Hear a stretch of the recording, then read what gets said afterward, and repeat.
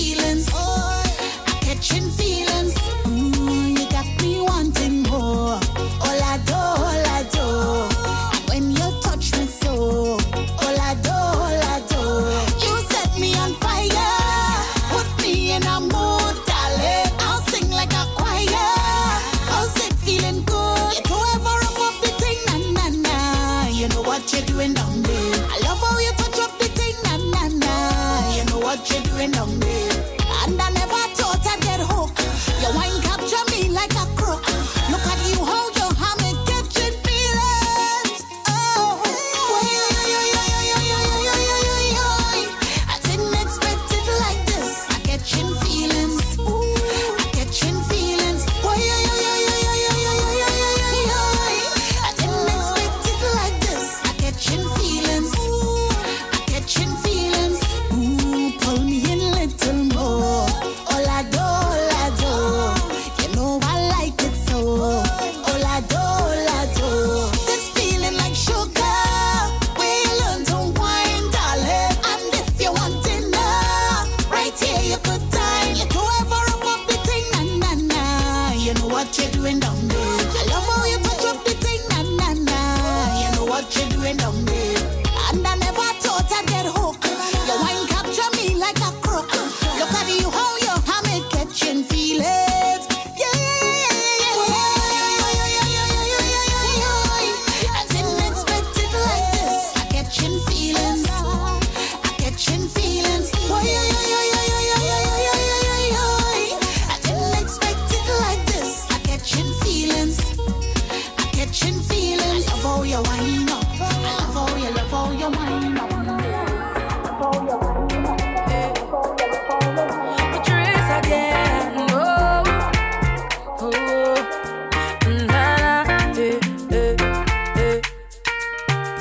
All of my property, all of my money, it not mean anything if I don't have you. 'Cause you are my everything, and I'm gonna do anything. Go put that on everything, for you. If I give you all my love, and would you treasure? Would you cherish it and never let me go? 'Cause you're not gonna find someone to love you better. If I want to there for certain, I want you.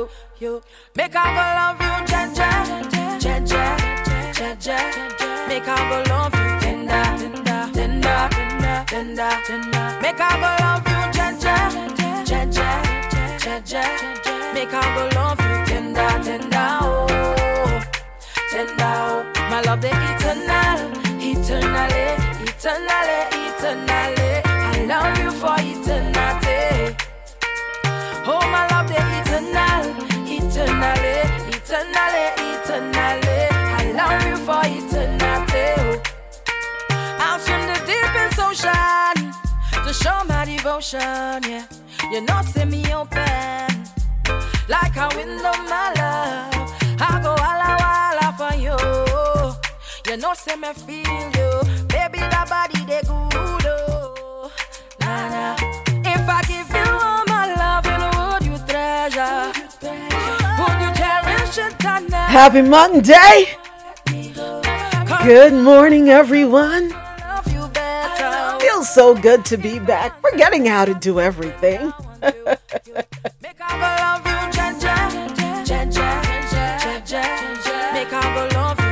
Gonna pull this one back up. This is the voice of Patrice Roberts. Tender is the name of the track.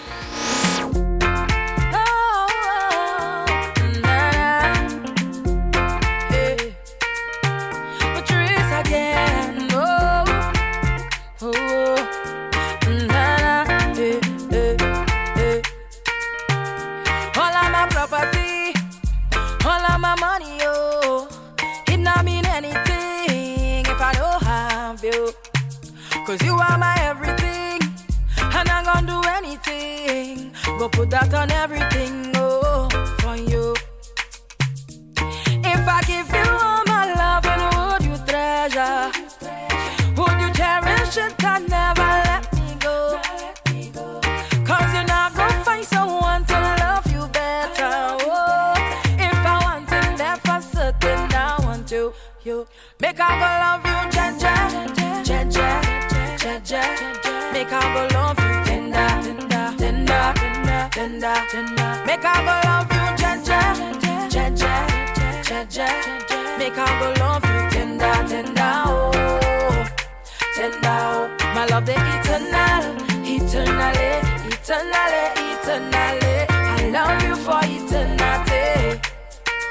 Oh, my love the eternal, eternally, eternally, eternally. I love you for eternity.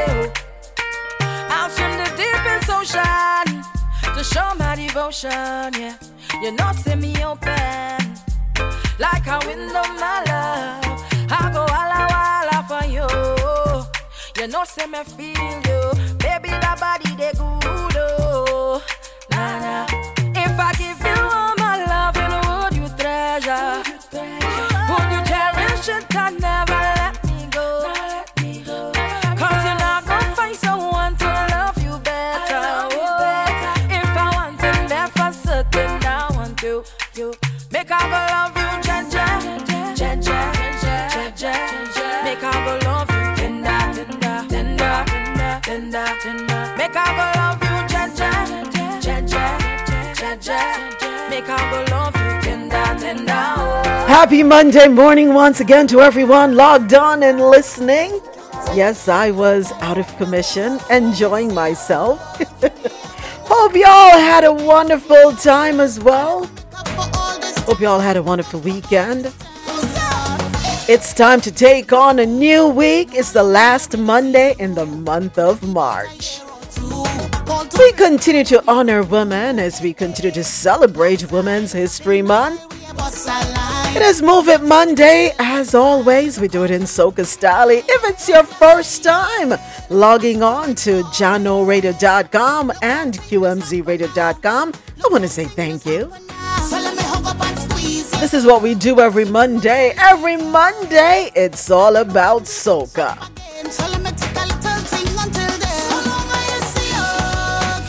It's been so long I haven't seen you all.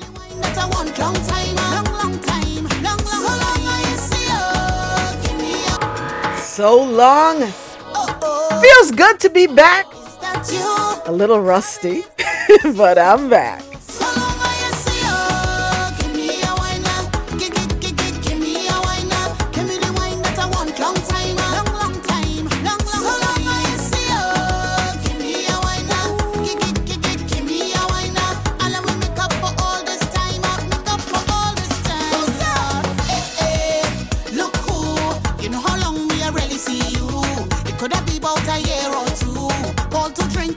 Feels that long, I must say. Long time, been a while we a bust a line. Nothing that changed, cause you still look fine. Look how you looking fine. I thought you hiding, I thought you went foreign.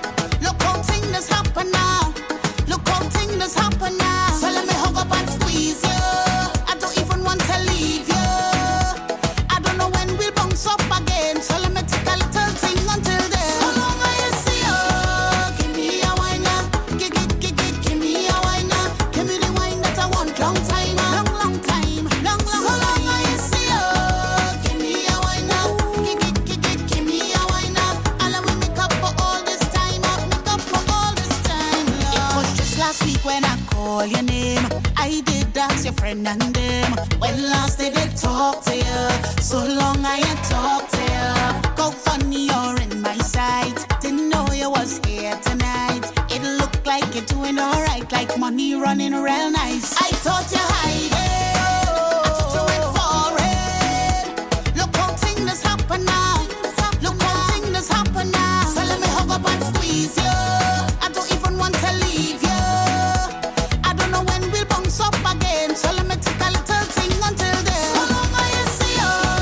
Give me a wine now. Give me a wine now. Give me the wine that I want. Long time, long time, long. So long I see you. Give me a wine now. Give me a wine now. And I will make up for all this time. Make up for all this time, Lord. I got to see you, my friend, from long time. Let we just take. Gonna squeeze in one more. from Patrice Roberts. And then we're going to go ahead and let you know what we're going to be talking about today. Headlines from around the world.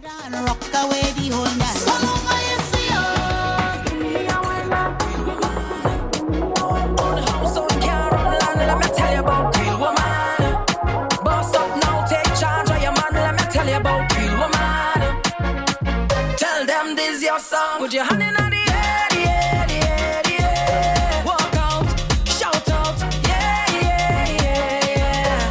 If you know what, you're hand in the air, the air, the air, the air. Walk out, shout out, yeah, yeah, yeah, yeah. Oh Lord, keep doing the most.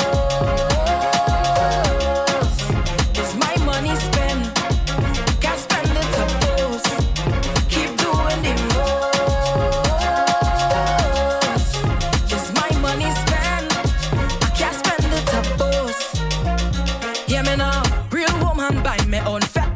I make it long time. 6 them can't take my wicket.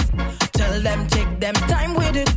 So when I cock up my bumper, that's mine. Buy out the basso, that's fine. Take a little wine pun, what's mine? Hey girl, don't cross this line. So let me tell you about real woman. Don't do anything for a like on the gram. Let me tell you about real woman.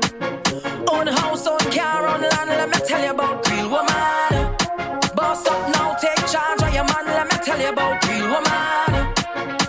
Tell them this your song. Put your hand in the air, the air, the air, the air. Walk out, shout out, yeah, yeah, yeah, yeah. If you know what, you're hand in the air, the air, the air, the air. Walk out, shout out, yeah, yeah, yeah, yeah. Oh Lord, keep doing the most. It's my money spent. Can't spend it to boast. Keep doing the most. It's my money spent. I can't spend it to boast. Yeah, me now. With Trace again. Gotta say good morning, good morning, good morning. Good morning to all of our listeners around the world. Logged on to the Quality Music Zone, QMZRadio.com and JanoRadio.com. Of course, I gotta say good morning to my studio audience, courtesy of Clubhouse. It is Monday. Yes, Monday, March 27, the last Monday in the month of March. It is also Move It Monday, and as always, we do it in soca style. We're continuing to honor women as we are, yes, still in Women's History Month. It ain't over yet. Thank you so much for joining me for Coffee in Tow, World News on the Go. We do this every Monday through Friday, 9 a.m. to 1 p.m. Eastern. This is where I read the news and we share our views. Here's what we have coming up for you today. In the Caribbean corner, Caribbean nationals apprehended in immigration sweep. There is also a regional rally for better working conditions for junior doctors. Nearly a dozen cases of kidnapping in Port-au-Prince this Sunday. Out of Jamaica, Holness Administration's compensation review process built on PNP ideas, says Crawford. And NWC cracks down on illegal connections in St. Elizabeth. Police identify the woman that was killed at a wedding in Negril. Out of Latin America, Cubans vote in legislative elections with all eyes on turnout. Honduras cuts ties with Taiwan and opens relations with China. Oh boy. On the international scene, as the U.S. tries to continue to secure some kind of footing, U.S. Vice President Kamala Harris in Africa to boost ties. And China's rich flee crackdowns for Asia's Switzerland. Singapore. All right. In news out of North America, Mississippi tornado recovery tough for low-income residents. We're going to have the details of these stories and so much more. And of course, always great conversation coming up after a little bit more music. Keep it locked. Keep doing the most. There is Patrice Roberts and Marsville. Give it to ya.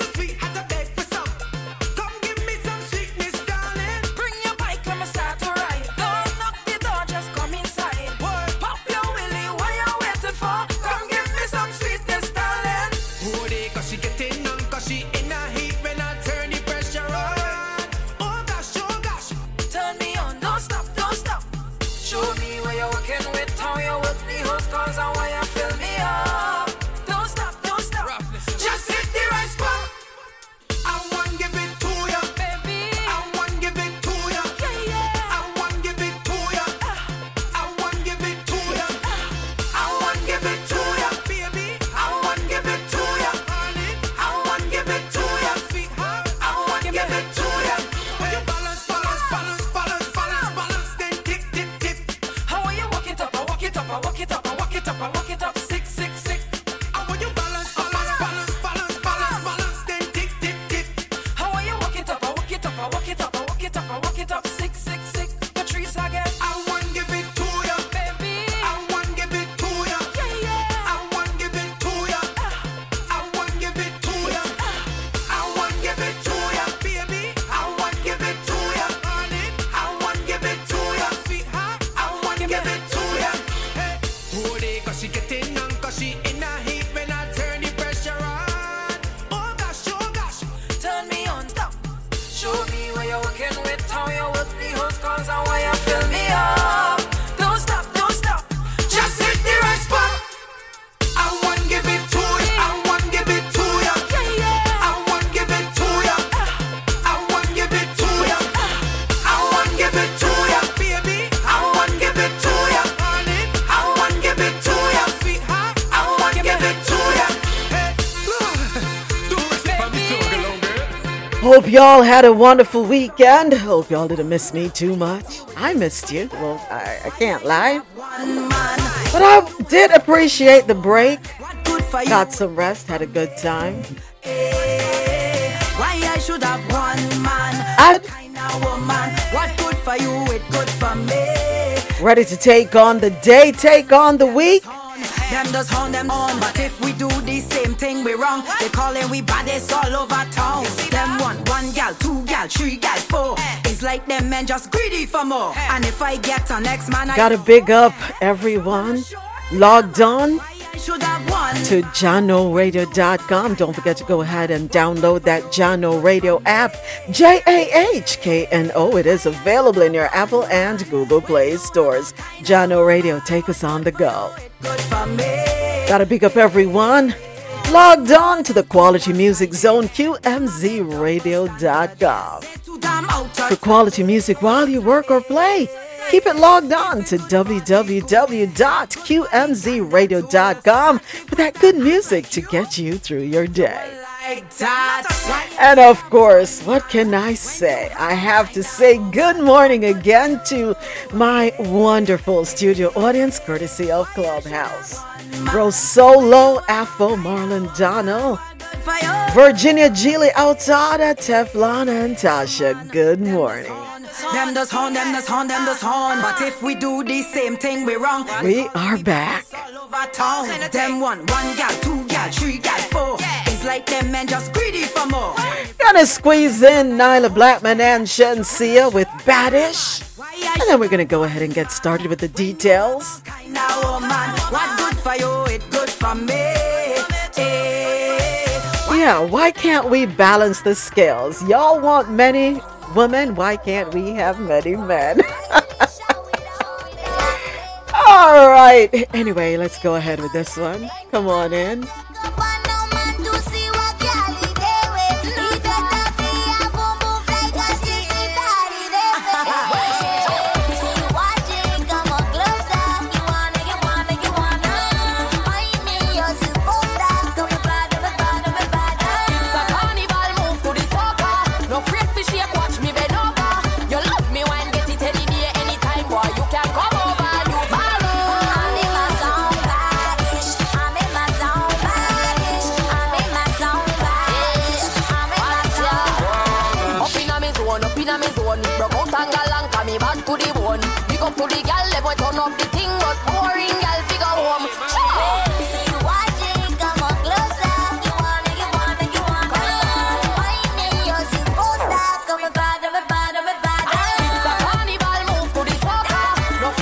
Thank you so much to everyone for joining me for Coffee in Tow, World News on the Go. We do this every Monday through Friday, 9 a.m. to 1 p.m. Eastern. This is where I read the news and we share our views. Remember, you can follow me on TikTok, Moments with Me Media, on Instagram, Moments_with_me_media, and on Twitter, Me Media Moments. And the me in everything is MI. Walk out from your nose so your hot and you tight up in your jeans. See you watching, come on closer. You wanna, find me, you're superstar. So me bad. It's a carnival, move to the soca. No break to shake, watch me bend over. You love me when get it any day,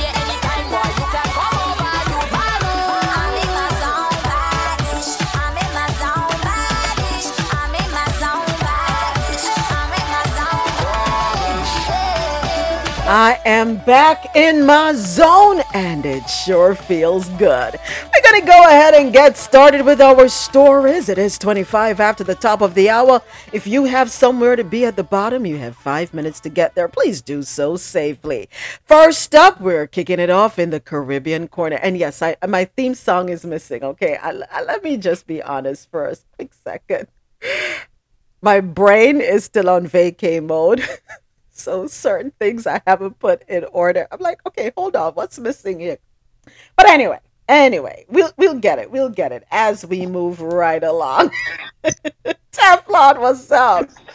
We miss you, you know. Like, why did you have to leave us? I need to do it more often. We didn't know where to go. We was all like in the hallway, just stranded. We was like, yeah, right. Out on it, don't have me cracking up. No, seriously, it was so bad. Yeah, I just opened a room and we had Javette, we had Donald. we was just hanging in there because we didn't have no moments to meet, you know. Yeah. All right, next time I'll take y'all on vacation.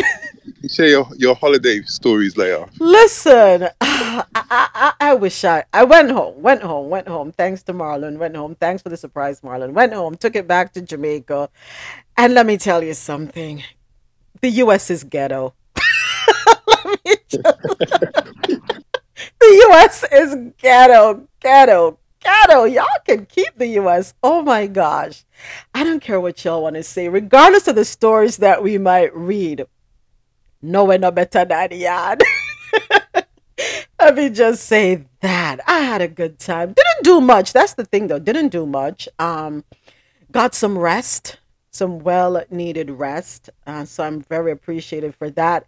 Didn't have to lift a finger much, except on Saturday and Sunday. That was it. That was it. For the rest of the week, it was sleep, eat, and do whatever needed to be done. For those of you who chastise me, I went to the dentist. It's way cheaper than going in the States, I'll say that. But yeah, I ate some good food, organic food, truly organic food. Spoke to some cows, had a conversation with some cows, you know. But yeah, had fun, went into Kingston. For the first time, I went to the Bob Marley Museum. What an experience that was. Imagine, I lived in Kingston for a while. Go ahead. Who's that? Afo? Oh, this one's Good morning. What's happening? I'm just going to agree with her. My wife say that all the time. Hey, America is ghetto. She don't understand. She says, like, probably because persons just watch TV and them show them a certain thing and them just believe that it's all, you know what I mean? But she's like, hey, look, I live here all my life. So I'm telling folks, over here is ghetto. You can't have it. You know what I mean? She talk about leaving here all the time, you know, going somewhere else, whether to Jamaica or the Caribbean or wherever she feel. But she's like, yo, America is ghetto. So yeah. So she understands my dilemma. Oh yeah, trust me. And my understanding too. Coming over here as well was like, oh damn. You know what I mean? Started to see certain stuff. You know what I mean? Had my first racial encounter yesterday. Ooh, you know what I mean? Sorry. Yeah. Sorry to hear that. Yeah. Police got called, all that type of stuff. So yeah. It's an experience, you know what I mean? Yeah, definitely. But it feels good to be back. I'm so jealous. Good morning, everyone. I'm so jealous. Y'all must understand how I'm happy for her, but oh my gosh, my heart right now, because I know where you were, and I just need some of that loving too. Oh gosh, I'm so happy for you. I'm glad. I hope you're rested. I hope you enjoyed and just sucked up all the beauty of what we call home, or where we call home. Yes. I'm so happy you got to go home. Oh my gosh, I'm so happy. All right, I'm off. Listen, Marlon was offered he was offered an invitation to stay, but I was told I can't stay because I'm trouble. Lord Jesus. Oh gosh. I know I can stay. I don't give any trouble. So I don't have any problem. Marlon, good boy, good behavior. Let's do it. Yeah, I was told I need to go back where I'm coming from. Oh no. Oh God. Still not learning, are you? No, Still I'm not not learning. learning. No, I'm not learning. Still have Yeah, a go lot back to into the learn. pasture with the cows. Those are your friends. Keep on. Those are my friends. Yeah. So, okay, what Rosella is talking about. So, I took a picture, or did I send you the video? I'm having a serious conversation with four cows. So, in one of the pastures around our house, a man asked my mom if he could put his cows there. She told him sure. So I was like, you might as well turn it into an Airbnb for cows, because he even put a refrigerator in the pasture for the cows to have cool water to drink. Okay, don't play. Jamaicans are something else. But Friday morning was hilarious for me, at least, because the man's cows broke down some fence and went into a farmer's plot of land and destroyed some of his crops. So he comes to my mom and I tell my mom what happened. And she's like, you say the cows are so smart, right? Why didn't you tell them? They should know not to go over there. And he said to my mom, but I tell them all the time and them understand. I was like, what the heck? But anyway, Jamaica is nice. Whenever you get the chance, go into the marketplaces and talk to the locals. Have conversations with them. That's one of the things I enjoy doing when I go home. Going into the markets and talking to people at the grassroots level. Marlon had a conversation with one vendor, a man. And, we sit here and we talk about lack of opportunity. That's not the issue. Not for young people. It's not lack of opportunity. It's a blatant refusal to work. He was referencing a story about a man in his district where the grandson is plotting with his friends to kill the grandfather for money. The grandfather is a farmer, evidently makes a decent living. And that's the trend with the young people. So it's not about lack of opportunity. It's a matter of being lazy. That's what it is. I'm not saying the pay is the best. I'm not saying that. But for example, in many country parts, people actually live in homes that are paid for, that were built one block at a time over a period of time. So there is no mortgage. There is no rent. So if 5 people are living in a house, earning an income, even though it may not be what we truly desire, y'all can make it work. Y'all can make it work, folks. It can work. And I think we are hung up on wanting more, and not appreciating what we actually have.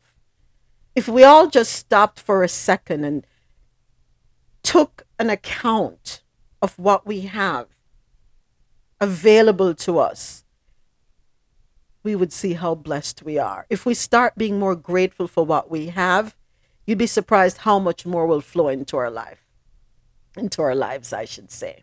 Yeah. Well said. Yeah. Mamas, I don't know if you're going to discuss this article, but I'll send you a back channel. Okay, let me pull it up. I think it would be a very good. Oh topic to yes, discuss. it is coming up. It is Yeah. coming up, and it's in our Believe It or Not segment. It is. Yeah. It's truly distressing, and what Teflon is Really referring is, to really is the Facebook Live murder. And when you and I don't want to get into it because I have to knock out Caribbean Corner first, but Teflon, when I saw the article this morning, I was like, but yet we're talking about TikTok. We're talking about TikTok. People in Congress don't even know what the hell Wi-Fi is and how Wi-Fi works. The questions they were asking the CEO of TikTok, they wouldn't even give the man a fair chance Exactly. Yeah. Did he listen to all of it? I didn't listen to all of it because it was Oh frustrating. my god, it was. I felt like they was bullying him as well. Like they weren't even letting him finish. They Yeah. kept on talking over him. They was asking so many questions and they wouldn't let him finish. It's so annoying. You see why the US is ghetto? What? Ghetto. Y'all can keep this country. We have a long way. I found it very embarrassing, Teflon. Extremely embarrassing. You're blaming TikTok. But we're going to get into it. Let me go ahead and kick it off in the Caribbean corner. We don't have a lot of stories here anyway, so we have more time to talk about that later on. Okay, so Caribbean nationals apprehended in immigration sweep.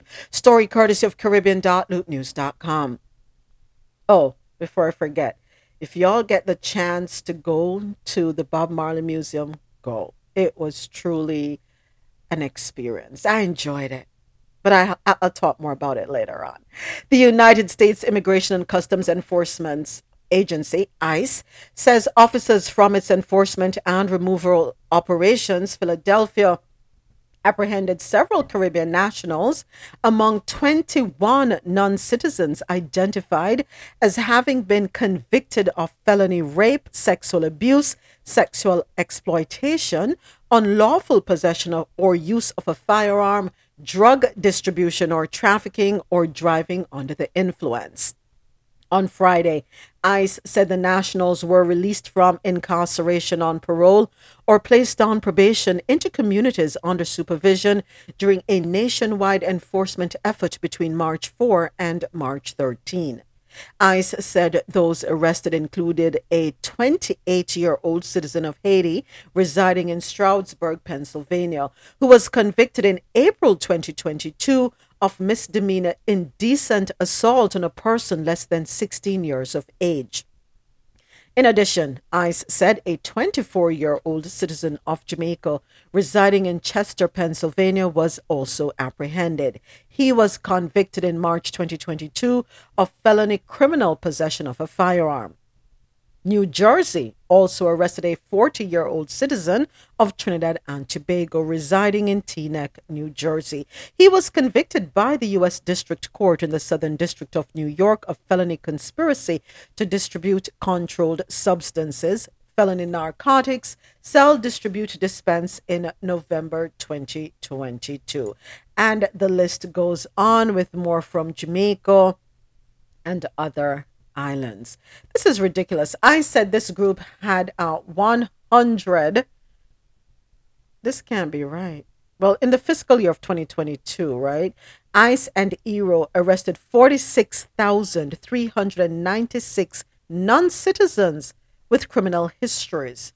ICE said this group had 198,498 associated charges and convictions, including 21,531 assault offenses, 8,164 sex and sexual assault offenses, 5,554 weapons offenses, 1,501 homicide-related offenses, and 1,114 kidnapping offenses. Wow. Next up, regional rally for better working conditions for junior doctors. The story courtesy of barbados.loopnews.com. What started in the walls of the Parliament building earlier this week has become a regional rally for better working conditions for junior doctors. Senator Dr. Crystal Haynes, during the debates on the appropriate bill 2023 on Tuesday, March 21, spoke of the insane hours junior doctors at the state-owned Queen Elizabeth Hospital were working, with some doctors working 30-hour shifts. As she called on government to regulate working hours and end long work days, Dr. Haynes highlighted that the long shifts came at the cost of possible medical errors. Of course, what can you say? Because people are fatigued? Is it that they're short-staffed? Well, if it's short-staffing is the issue, means you have to look into the reasons why there is a staff shortage. Well, of course, we know the number one reason is usually money, right? But it's not good. What if one of those doctors is called into an emergency surgery? Now that patient is at the mercy of this doctor who is tired, exhausted, and suffering from fatigue. Right? Gotta fix that. On to Haiti for our next story.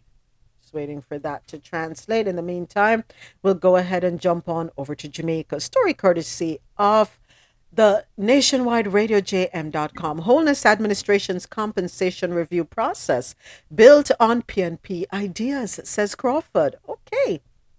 By the way, anybody heard the speech that Lisa Hanna made regarding the sellout of Jamaica? Anybody saw that one? I couldn't agree with her more. We have too many outside investors. Our resources are being roped off and privatized. And if everything is privatized, what do the locals have to use? I understand that public facilities require maintenance, and to maintain these properties, it comes at a cost. So do what they do here. You pay for parking or you pay for access. And you use that to service the beach, to keep it clean. Because one thing I will say, and I must say this, Jamaicans, do better. You have one group of Jamaicans who are very clean and another group of Jamaicans who, come on now, get it together.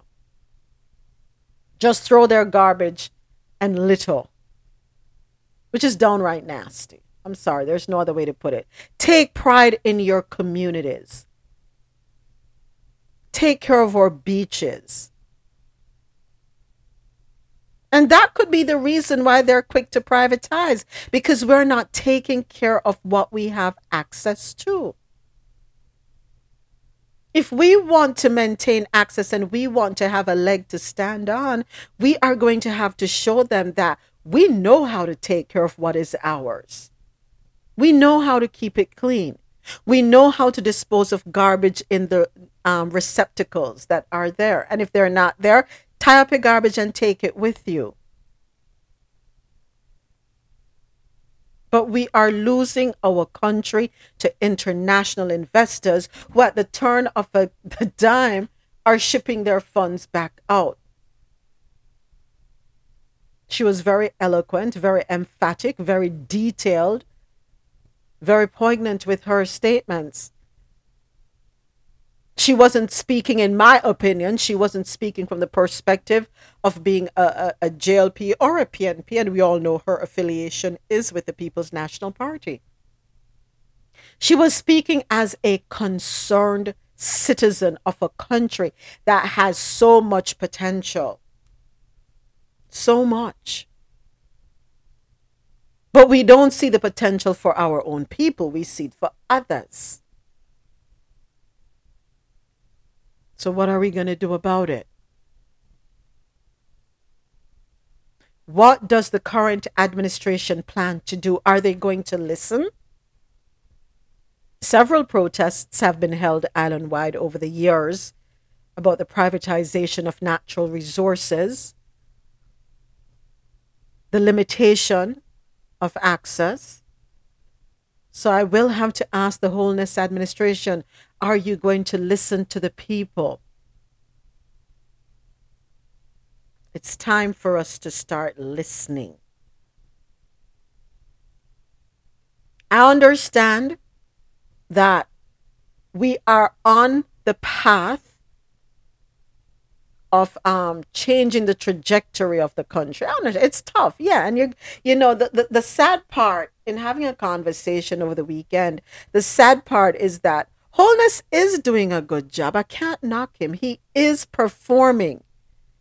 It's just that it's so unfortunate that he has people around him who make bad judgment calls and bad recommendations. And things are not thought through thoroughly. Go ahead. But doesn't he have the final say? You would think. You would think. You would absolutely think so.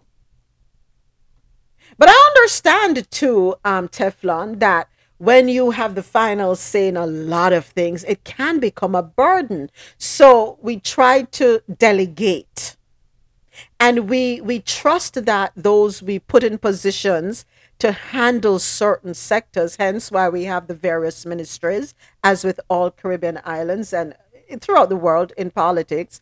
Everybody's responsible for some particular task and seeing to it that it is, handled, managed effectively. But I'm saying, gonna say this: if the same people keep making the wrong judgment calls, can't we remove them or have them step aside or reassign them or something and have them replaced, because it means that they're inefficient? They lack the capability to function effectively. But hey, what can I say? All right, so opposition Senator Damian Crawford says the government's compensation restructuring efforts are built on the ideas of the People's National Party. Speaking on Nationwide at 5 Friday evening, Senator Crawford expressed that the current compensation review scheme should not be categorized as solely a JLP achievement, since it was a creature, I think they meant to say creation, of the PNP government. He further stated that the ruling Jamaica Labour Party's current fiscal discipline policies are being painted as new ideas when the PNP should be credited for conceptualizing the targets used. I get it. I get it. Everybody wants to be recognized for their input. In his estimation, this reflects a failure on the part of the media to give due regard to the achievements of the People's National Party, and in particular, Portia Simpson Miller. I have a soundbite for him, if this will work with me. Listen, my brain is still in vacation mode, y'all, so I am very sluggish with remembering how to pull things up. Please forgive me. But yeah, I have it here. I'm gonna play his soundbite. In particular, was with the People's National Party 2015. And the approach and timeline, had we won, it would have been the same.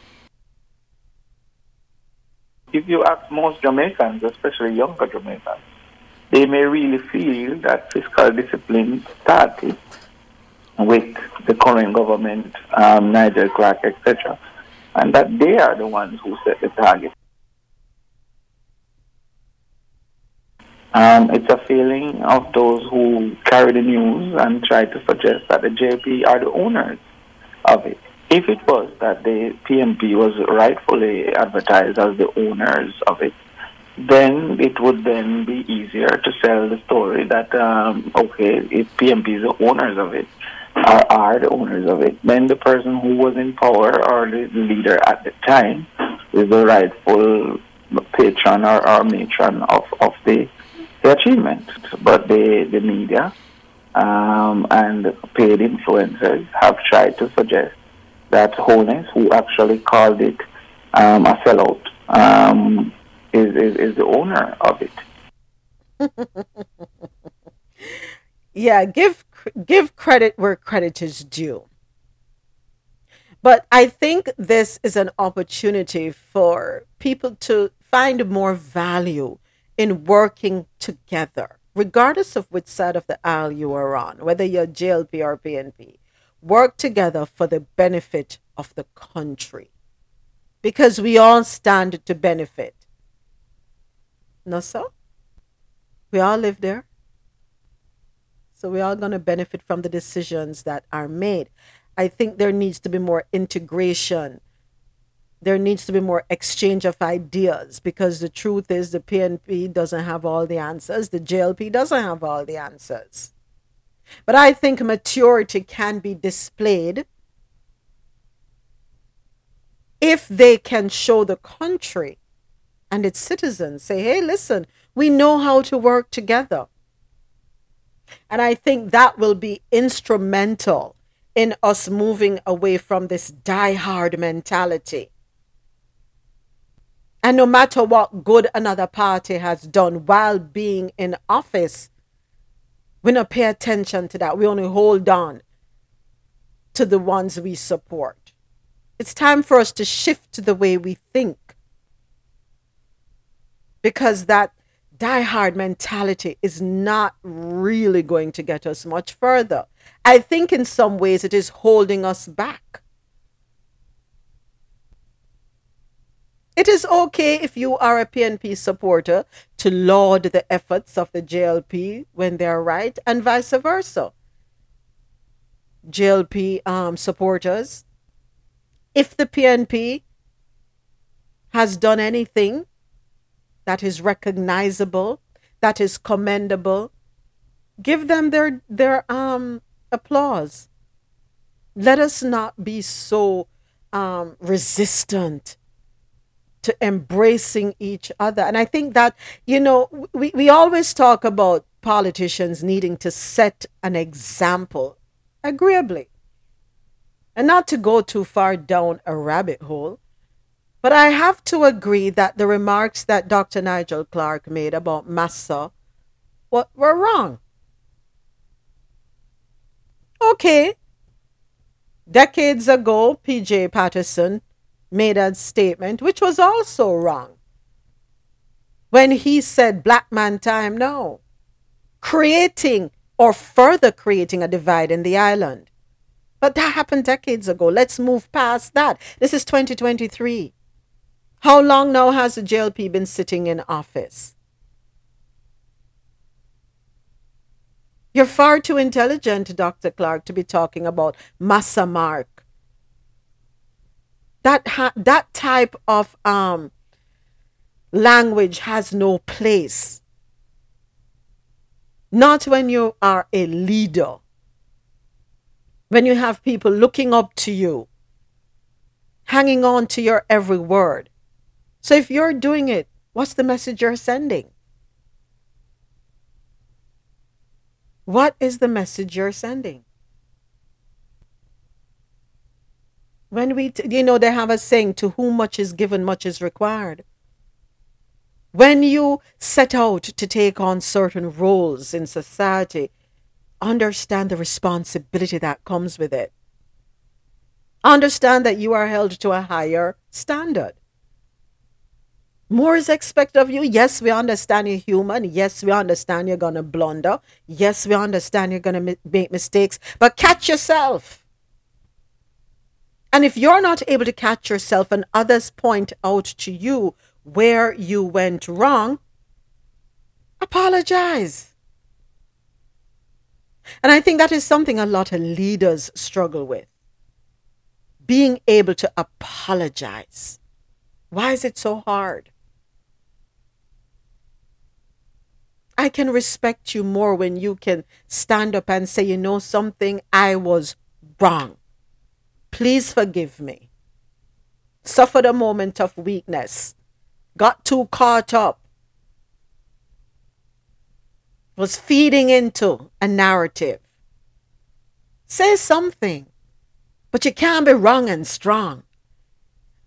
I don't know. I probably am missing something, but I did not appreciate that comment. I think that's shame on you for that, Nigel Clark. I don't know if you have apologized since. I hope you have. All right. But we have to be careful the things we say and understand the ripple effects. NWC cracks down on illegal connections in St. Elizabeth. Story courtesy of Nationwide Radio JM.com. The National Water Commission is reporting that it has removed several illegal connections from a St. Elizabeth network. According to the NWC, the illegally connected pipes were removed earlier this week and were being used to extract water for both domestic and commercial purposes, with one connection being used to supply a farm and another being used to supply a car wash service. Reportedly, up to 17 illegal connections were removed from a single breach, leaving the pipeline riddled with holes. The connections were made to the pipeline using implements such as 2-inch wastewater pipes and irrigation hoses. The NWC has recently ramped up its revenue recovery efforts across the country, prosecuting 3 persons for water theft in St. James in the past week. The company says it will continue revenue recovery exercises in the coming week and is encouraging persons to get a legally connected water supply in order to avoid legal action. Yeah, do better, people. And if you're in the country, most people have tanks. If you don't have a tank, build a tank for your farm or purchase one of the black tanks, that we see all over. Yeah, your farm is your business. Set it up properly. You don't want to know that you're making a little money from your farm and then you have to turn around and take your money and give it to people because of an illegal connection. It's time for us to start doing things the right way, especially if you say you're in business. And farming, it is a business. It is a business.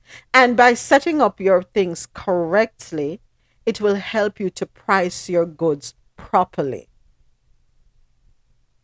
Have true accounting come into play. All right, so clean that up. Next up, police identify a woman that was killed at a wedding in Negril. A woman is dead and 2 men are nursing gunshot wounds after a wedding turned deadly in Negril, Westmoreland, and that happened on Saturday evening. Dead is 31-year-old Rashima Senior from Riverside District in Hanover. It is understood that the deceased is related to the couple who were getting married. It's understood the 2 injured men were employed as photographers. Reports are armed men approached the wedding on a motorcycle. The event was being held at a hotel in the resort town. Has anyone heard which hotel it is? Because I'm yet to hear which hotel it was being held at. I think they're trying to keep that hush-hush. And I understand for publicity purposes and not to create an alarm. One of the men reportedly alighted from the vehicle on a road close to the nuptials and opened fire through a fence, sending the guests scampering. The Westmoreland police are investigating the incident. There has been a slight reduction in murders in Westmoreland up until March 11 this year. According to the latest statistics available from the constabulary, 18 people have been murdered in Division 9, less than the 27 homicides in the parish over the similar period in 2022. So yes, there's a reduction, but it's still an alarming number. I don't know if the woman was the target. We don't know who the target was, but this was definitely something for hire. No ifs, ands, or buts about that one. This need for vengeance or reprisals and when is it going to stop, and when are we going to realize it's just not worth it? Because those of you who are carrying out the killing now, you have to live like a fugitive until one of 2 things are going to happen to you. Either you're going to get killed or you're going to get locked up. Which leads to the question, is the plan effective? The plan referring to that of if they catch you with a gun, an illegal weapon, it's 15 years automatic, something like that? Is that even effective? I think we need ideas from the community, meaning the country, the citizens. Because the truth is, government doesn't have the answers. The police, don't have all the answers. Let me put it that way. They're going to try different measures. SOEs, state of emergencies. Those don't seem to be working. They're not as effective as we'd like them to be. The gun control law, not as effective as we'd like it to be. So what recommendations can the citizens of Jamaica make to curb this?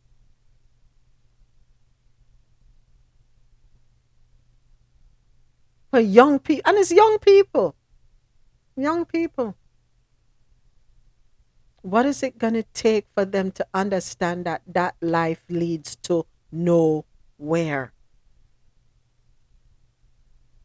I know we've had a conversation here several times, and we have said we've come to the conclusion that it's just live for today. There is no tomorrow. We have also had a conversation where, you know, there's a recognition of the mindset that they know their time is limited, so them not really care. Because them not care, them just do what them do. And are we gonna sit back and accept that and say, well, I saw it go, I saw it go? Are we gonna be satisfied with that?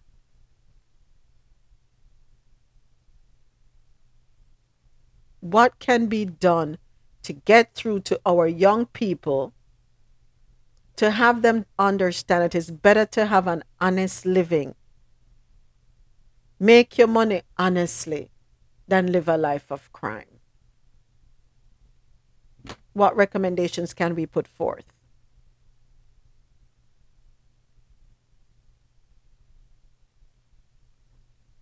I think we're burnt out. I want to think we are burnt out. I was listening to, they say that a lot of what's going on is tied to the dancehall music today. I was listening to an interview with Bounty Killer.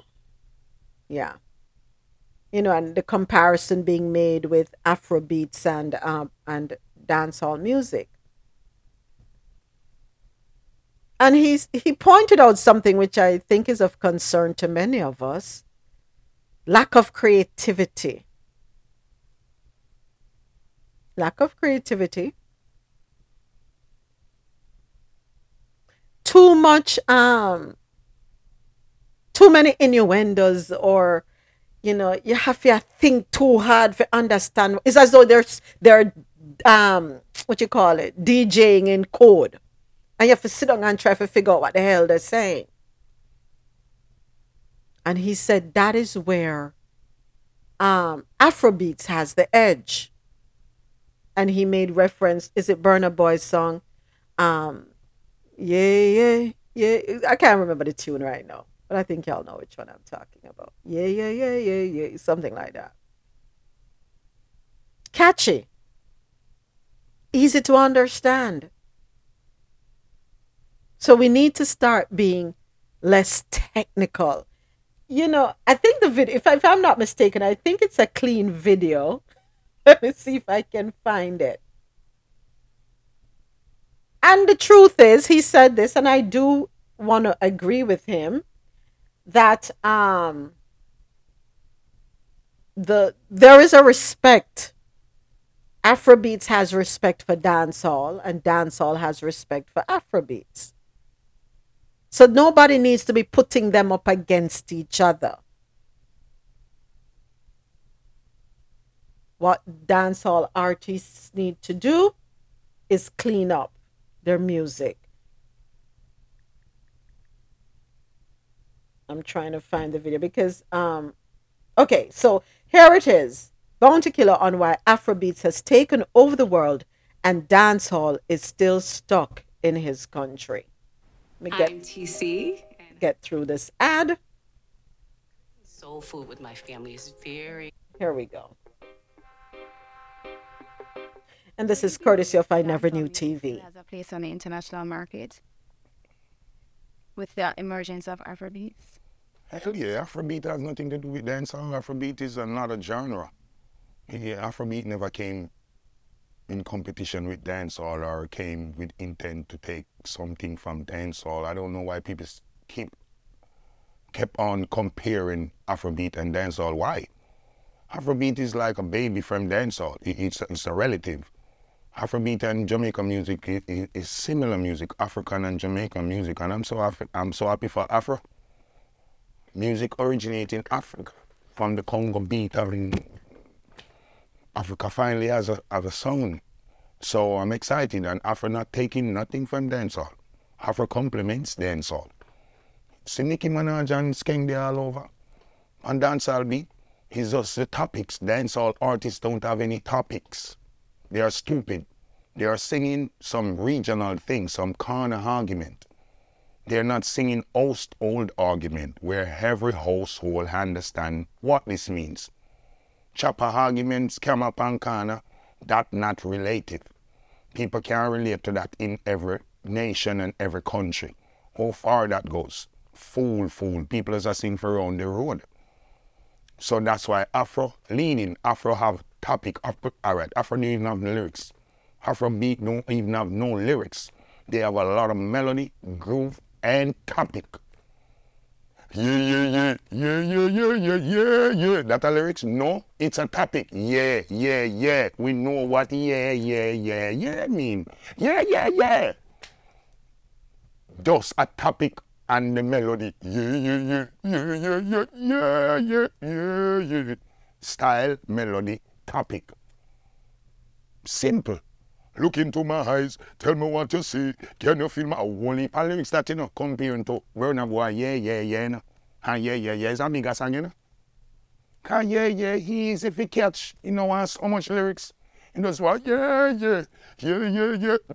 One word with a lot of melody and the beat nice and full of style and groove. We don't want no more Jamaican music too technical. And the all type of thing and them are singing a metaphor like them not really what you know what them a say. Why you singing those in metaphor? You make it simply technical, not technically technical. This is how dancehall music is today. Technically technical. They are making the songs like it's a test. You have to figure it out and puzzle it out. Nobody don't want to puzzle music. We want music to relieve our stress. We are giving music with stress out of it. All we hear is a fight we hear because you're singing and your nose and all them something there. That a mash up dancehall is the creativity. They are not creative anymore. Any little foolishness a go on a man want to take it a turn in a song. How much nation you see a follow the little foolishness way you go sing? When you make the song, look on the nation and the world and talk to it. Don't look around a waterhouse or down a river or color bed or sea view and I make the song. That's dancehall problem. The topics are limited. None of chopper artists not big like Charlie Blacks. Party animal, everybody know about party. The word party big in every nation. Which nation don't party? Simple. So that our artists them don't choose the topic right. The argument is regional and we are singing our own dialect and we are talking to ourselves. So the music there does go in the diaspora. It don't come out. What's killing them? That. And you need to say, that song you catch it. Hook. That. No bag technical lie and foolishness. Simple. That's what the music want to go back to, the simple. Why you think the 90s dancehall is the best one? Then no one no bag of technical something where I tell you if you do all these foolishness. That's why 90s dancehall is the best one, because I'm not telling a lie. It just talk to you and telling the truth. It does free. No petticoat. So the artists, they are very talented, even more than we. Because the style them with them are used and the different great. But the topic is stupid. We need to look in the world and choose a topic to suit we and them. We can look around Jamaica and choose a topic that we singing around here. So it's like our music selfish.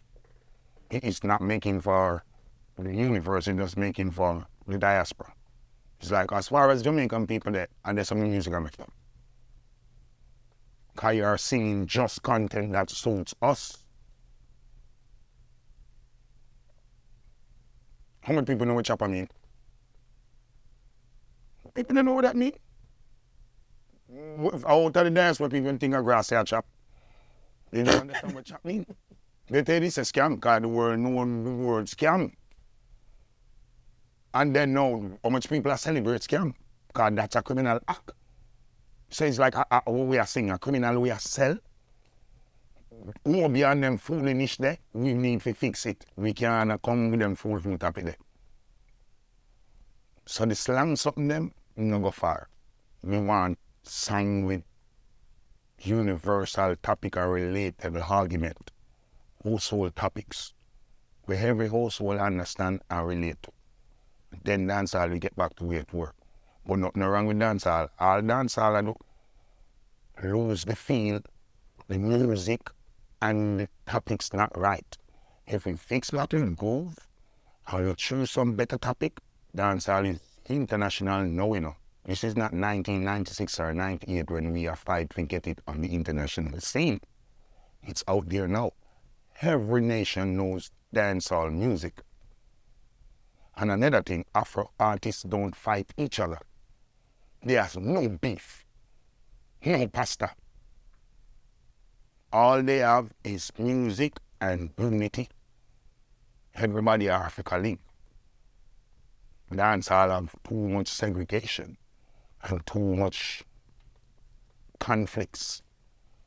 Those are some of the things we have to get rid of. Every Afro artist reckon together, collaborate. We dancehall artists, segregate, fight. So the strength of the music is against itself. It never comes together. Just like rap and pop, they all collaborate. Khalid can't call every big dancer and put them on one track. We can't call every big dancer and put them on one. You mad? Because they don't like that one, they don't fight that one. So dancehall does. And you know, and tell you what, it's not just the money. Not how much money we pay every dancehall artist, them now go on one rhythm right now. Man, I've called pride and ego. Hip-hop artists and them, I get paid them gone. Them no business if them and they are beef. So our artists them don't think for the music, most time them think for them own individual self. So everybody I do for themselves what them now do for the music. It's just like 1996 when me and Beanie in the heart of a rivalry. Dennis Brown had a song. Do you know what it means to have a revolution? And Bulby called me and called Beanie and said, "Want the 12 up on the song to we are rivals." You know, so I'm trying to make a song to call a truce. I'm never into Beanie, but me into the song because this makes sense with you. And Beanie never into me, but he was into the song because this is a situation that we want to diffuse. Because we did the interview on the radio and the TV with me in the morning when me and Beanie go on it, because they said the kids that Edith Dalton James and Pemba Call primary was conflicting because Bounty and Beanie. So we go around, we try to diffuse it on the television, and then the producer said they want to make the song. We never make it because we like each other or we care about each other. We are making it because situation occur and the music has to fix. So sometimes we have to put ego aside and do it for the music and the people. These artists don't do nothing for the music nor the people. Everything for them own purpose and benefit. Jamaicans rather fight against each other than fight for each other. That's how we Jamaicans stay. Right now, if you go to a road and demonstration for go on, no labor right now demonstrate because they must have labor right in a power. So a man want demonstrate for him party and not for him country. When rice raise and a chicken back or flour raise, PMP and GLP have to pay for that. So why when if you demonstrate a PMP or GLP, if you demonstrate one of the whole way I got through it? What's the Jamaica people stupid and stay? This is how we grow. We don't know what why. Jamaica people just fight each other. They don't like each other. Just go into the traffic, no one try go. Not even look past them, no one game, man. Jamaica people selfish. Them don't help each other, babes.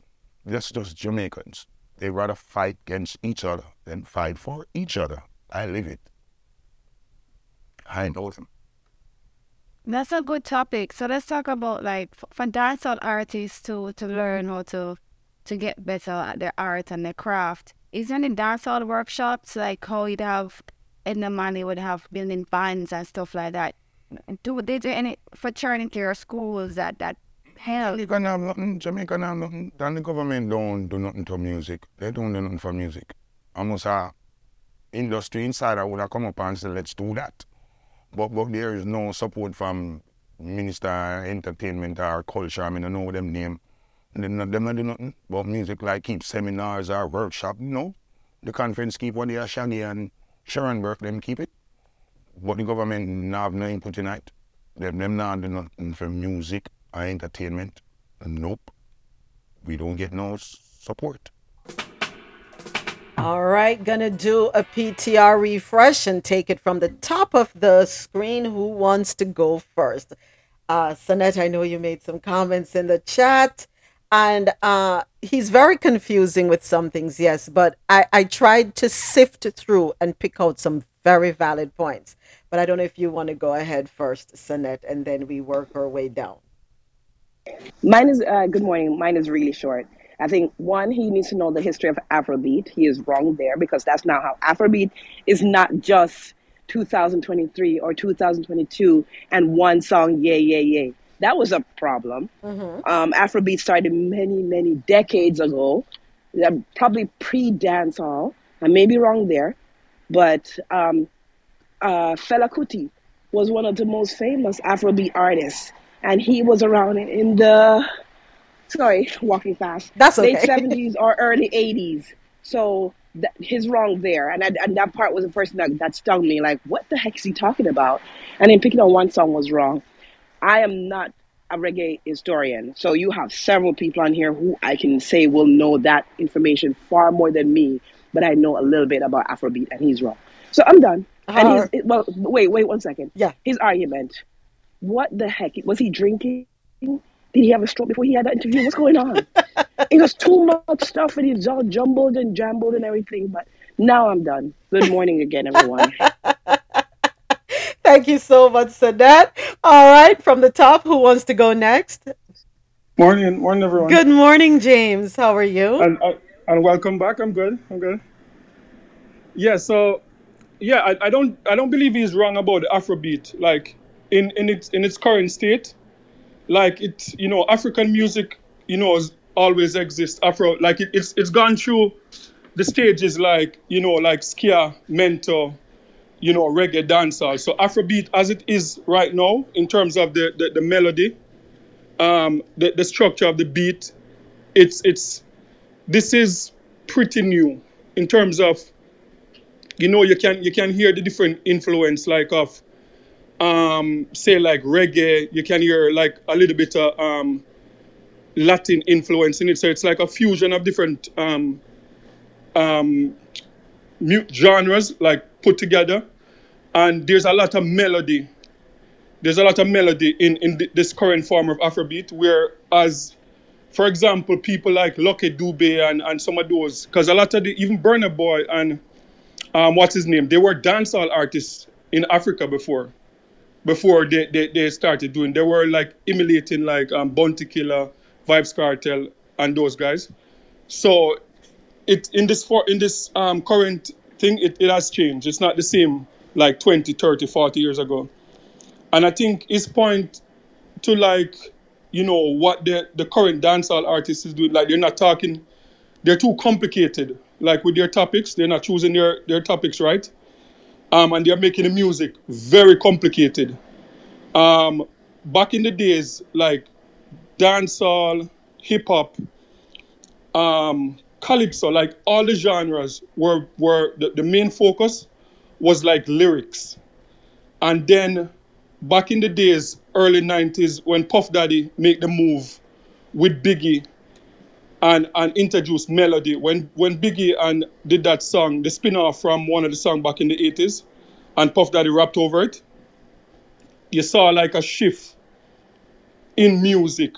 Then you saw like, Mad Cobra, Flex, Time to Have Sex, like those type of songs where the lyrics kind of cut back, and then it was mostly like melody and punchline. And I think that's where dancehall music has gone wrong now, because, like the melody and there's no melody, there's no punchline. They're doing like lyrics, and it's just like mostly like chopping lyrics, like shooting lyrics, and there's no melody. Like most of the hit songs that make it across the to the Grammy or to the Billboard, are more melody and less lyrics. I've never seen a song with a lot of lyrics that made it across to the thing, and I think that's what they need to change. Go back to like the Elephant Man, the Beanie Man, like even Bounty Killer, Fugees, and those type of songs that fill with melody and you can dance and party to. That's what they need to go back to. All right. Thank you, James. Teflon, did you want to go? I think Sinet kind of summed everything up that I was going to say. Yeah, he was very confusing. Can you hear me? Yes. Yes. Yeah, I've got a red bar. Yeah, he made some sense, and yeah, he's just all over the place. Like he makes some sense, and then he's then chatting rubbish at the same time. Like I don't like how he was basing all his argument on that one song, that Burna Boy song. I think that was really silly. I do think dancehall hasn't 100% lost it. I mean, there's still a lot of decent songs, decent lyrics, but it's just not many. It's getting watered down. It's just very it's very limited right now, because back in the days there was like a hit, like when there was a rhythm, there was like every track on the rhythm was like a hit. Like, you know what I mean? The lyrics, the flow, everything. Right now it's very limited. I mean, when there's a rhythm, you could probably get, like, if you're lucky, probably like 3 pieces that kind of sit well. Yeah, but he was just all over the place, and I do feel like the new age Afrobeats does have the dancehall influence, and the original Afrobeats is totally different. Like if you go way back to like Fela, yeah, it's like totally different. I think, in my humble opinion, I think I'm a Piano is definitely going to be taken over. I'm a Piano is, as I said in the chat, is the most genius technical way of build. I mean, the way they build the music, it's just totally different. It's so different. Like the transitions, like the different melodies, the different choruses, the loops and everything. The drums coming in, the drums kind of cooling off, and then the melodies, and then the drums kicking. It's just so technical. So I do feel like I'm a Piano is definitely going to be taken over. This is so creative, so creative. But yeah, it would be nice. It would be nice, like, for the dance artists to kind of step up their game, and you know what I mean? Because obviously that's where that's where our culture's at, and it would be a shame to see our culture go down the drain. And then because what will happen? Very soon people are gonna shift from that to Afrobeats, and because if you notice, like a lot of our dancers over here, it's just, there's a lot of Afrobeats now. Like if you go to like a dancehall rave, the DJs are now playing more Afrobeats on the set. You know what I mean? Because it's getting the biggest buzz. Like when you play certain tunes like that song, that Burna Boy song, it's just getting so much buzz. So yeah, if the dancehall artists don't step up their game, that's what's going to happen. So yeah, I'll end my mic right there. Thank you so much, Teflon. All right, Stubborn, I'm not sure if you're able to speak. If you'd like to, please go right ahead. If not, I'll read your comments from the chat. Stubborn on mic, say something, man. You probably can't speak right now. Sir Kels? Yes, greetings and blessings. First and foremost, welcome back.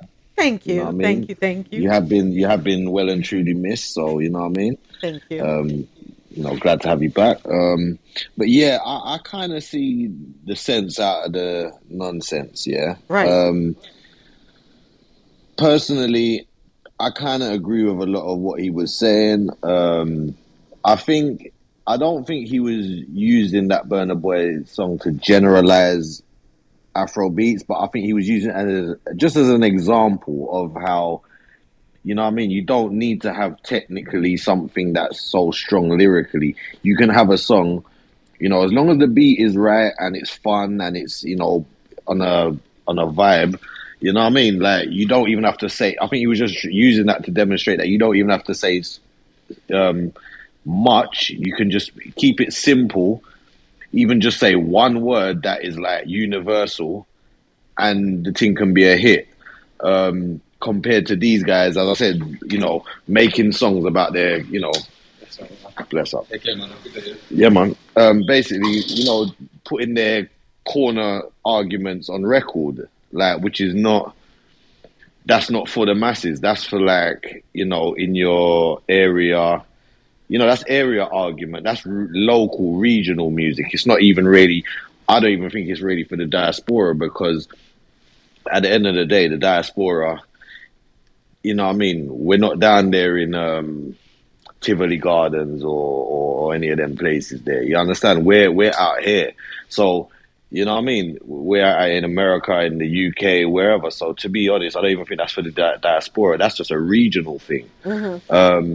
And that's what the thing you have to remember. Your music, you're trying to make your music global, not just local.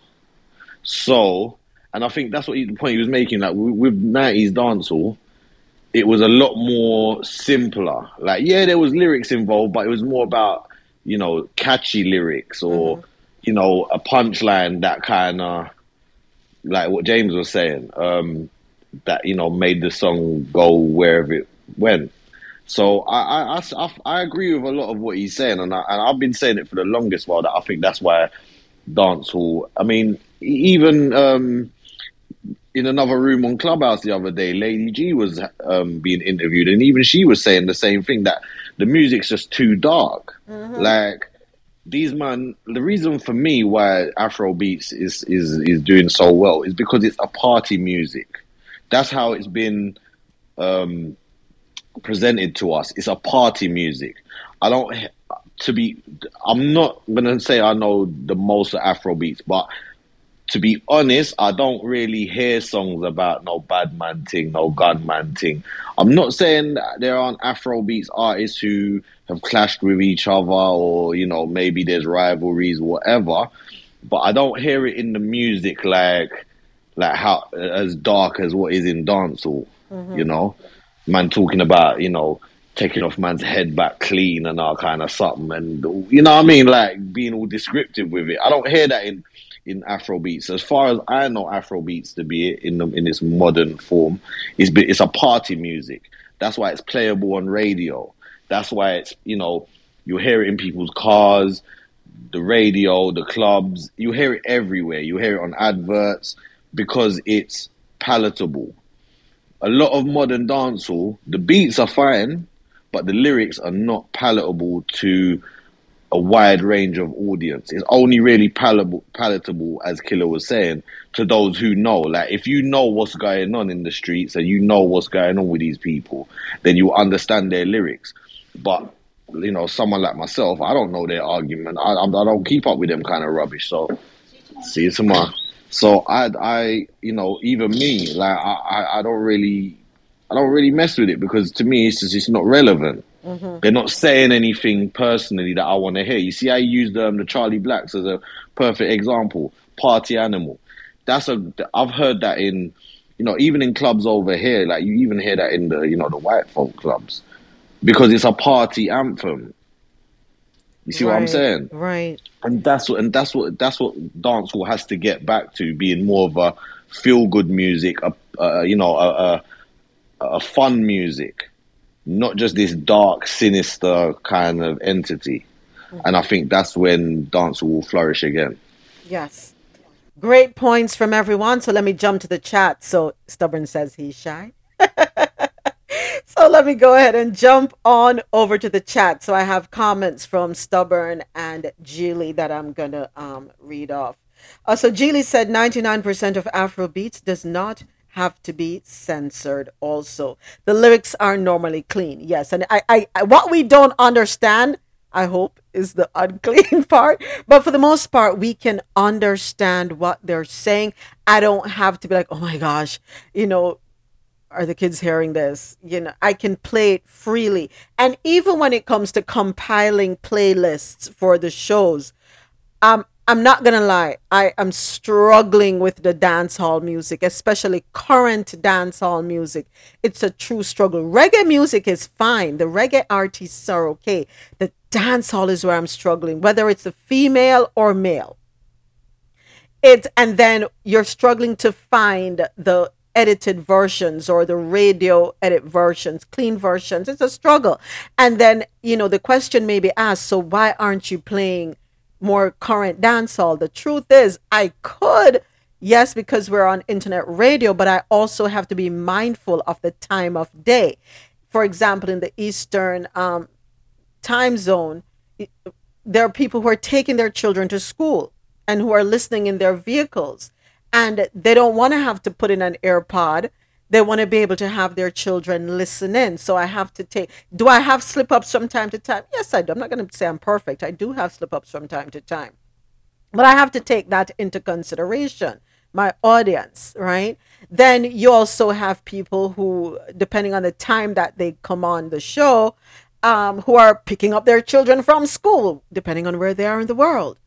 Some are on their way from work and they're probably picking up their children from a daycare. So I have to be mindful of that. And it is a struggle for me. And I am not a DJ. I don't have the software and the equipment and all the shebang to be deleting or editing the songs myself. So I rely on what is made available through various platforms, whether it's Spotify, Pandora, or SoundCloud, whatever.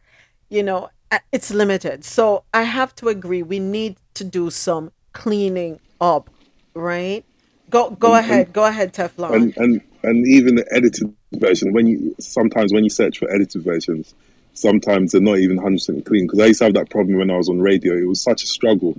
Because I used to download edited versions, and when you play, you still get a few things that kids can't listen to. So yeah, it's a bit of a struggle.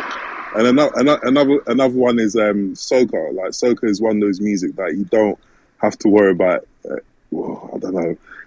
I think I might have made a bad example, but I'd say 90% of soca music is like very like child friendly to play. Like it's all about, well, probably not, because they do talk about drinking and wine. So yeah, I'll probably retract that. But yeah, the editor's version is very, very tricky to find sometimes. Yeah. I don't think you have to retract too much on soca and a Teflon, because the truth is, soca, we never realized how slack it was until we became adults, or what they were really talking about until we became adults, right?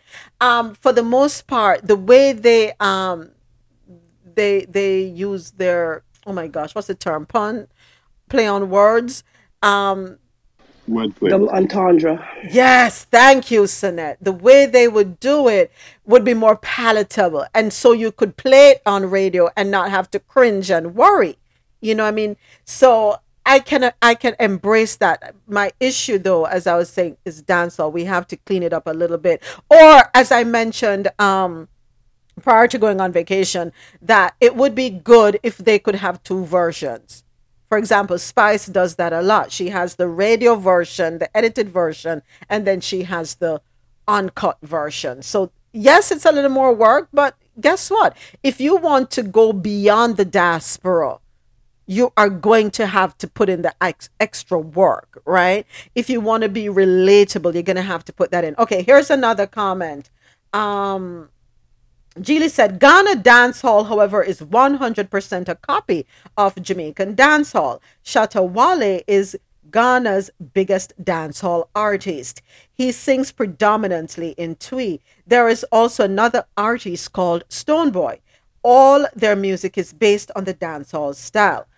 Stubborn said he's just jealous. Dancehall time is almost up, and that they should keep working hard. Teflon mentioned the original deep Afrobeats are very different and can't be compared to dancehall. The new era Afrobeats are the ones that are sounding similar to dancehall. Stubborn said 2000 to 2010, 2011, dancehall was untouchable. Things have changed. The generations have changed. Teflon responded by saying Stubborn has been watered down. That is why dancehall, 90s dancehall is still enjoyable to listen to up to this day. And I got to give it up to that. It ain't going nowhere. Not going anywhere. Stubborn feels that Mr. Bounty's a little jealous because he can't book arenas. So Geely said, when and what this next comment is in reference to the feuds that are happening in dancehall.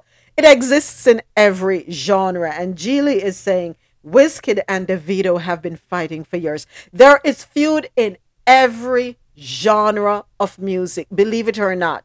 It's how it comes to the forefront. It's what we are made privy to see and hear. Sorry, moments. Yeah. Even Prince and Michael Jackson had beef. Yeah. It's in They're every... them boy, they're soft like butter. It's in every genre. Them man, they couldn't even mash ant, but them man had beef. Yeah. So it happens. The problem is when it seeps into the culture, like, and becomes like you know how the Beanie and Bounty rivalry, you know, when it got hot in the 90s, Cartel and Movado, when the Gully and Gaza thing, Tupac and Biggie with the East Coast West Coast thing. You know, musical rivalry should stay in music. Mm-hmm. When it spills over into the culture and, you know, the public are actually taking sides and creating factions, you know, fighting one another, that's when we know we got a problem. And that's what, you know, like what Teflon was saying about soca music. Yeah, there might be a little bit slackness, but it's still a fun music. You see what I'm saying? So most of the time you're dancing away, and obviously as a big person now, yeah, you clock all the lyrics. But as a kid, like you were saying, you know, you're just dancing away happily to this happy music. You're not even really clocking some of the slackness Wild One. Right. You know what I mean? So, yeah, like the lady was saying, it's true, there are rivalries, but it's a problem when I don't think, you know, Davido fans and Wizkid fans are fighting each other like, you know what I mean, like that. The beef ain't that deep. Maybe it is in Africa, I don't know.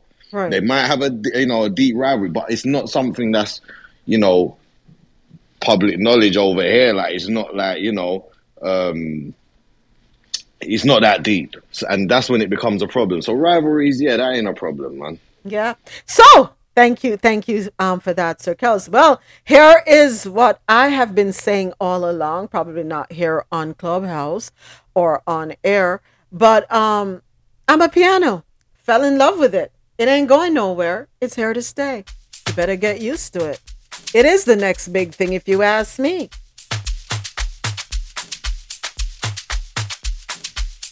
South Africa, step up.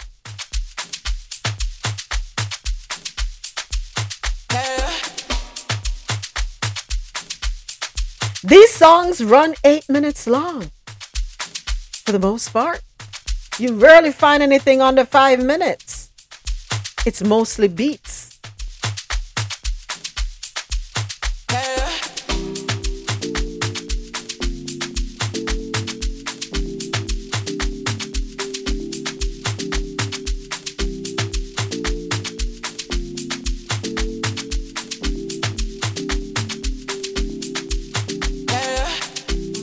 Puts you in a feel good state of mind.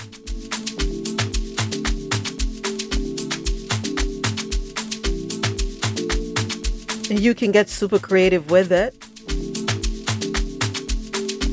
No matter where you are from in the world.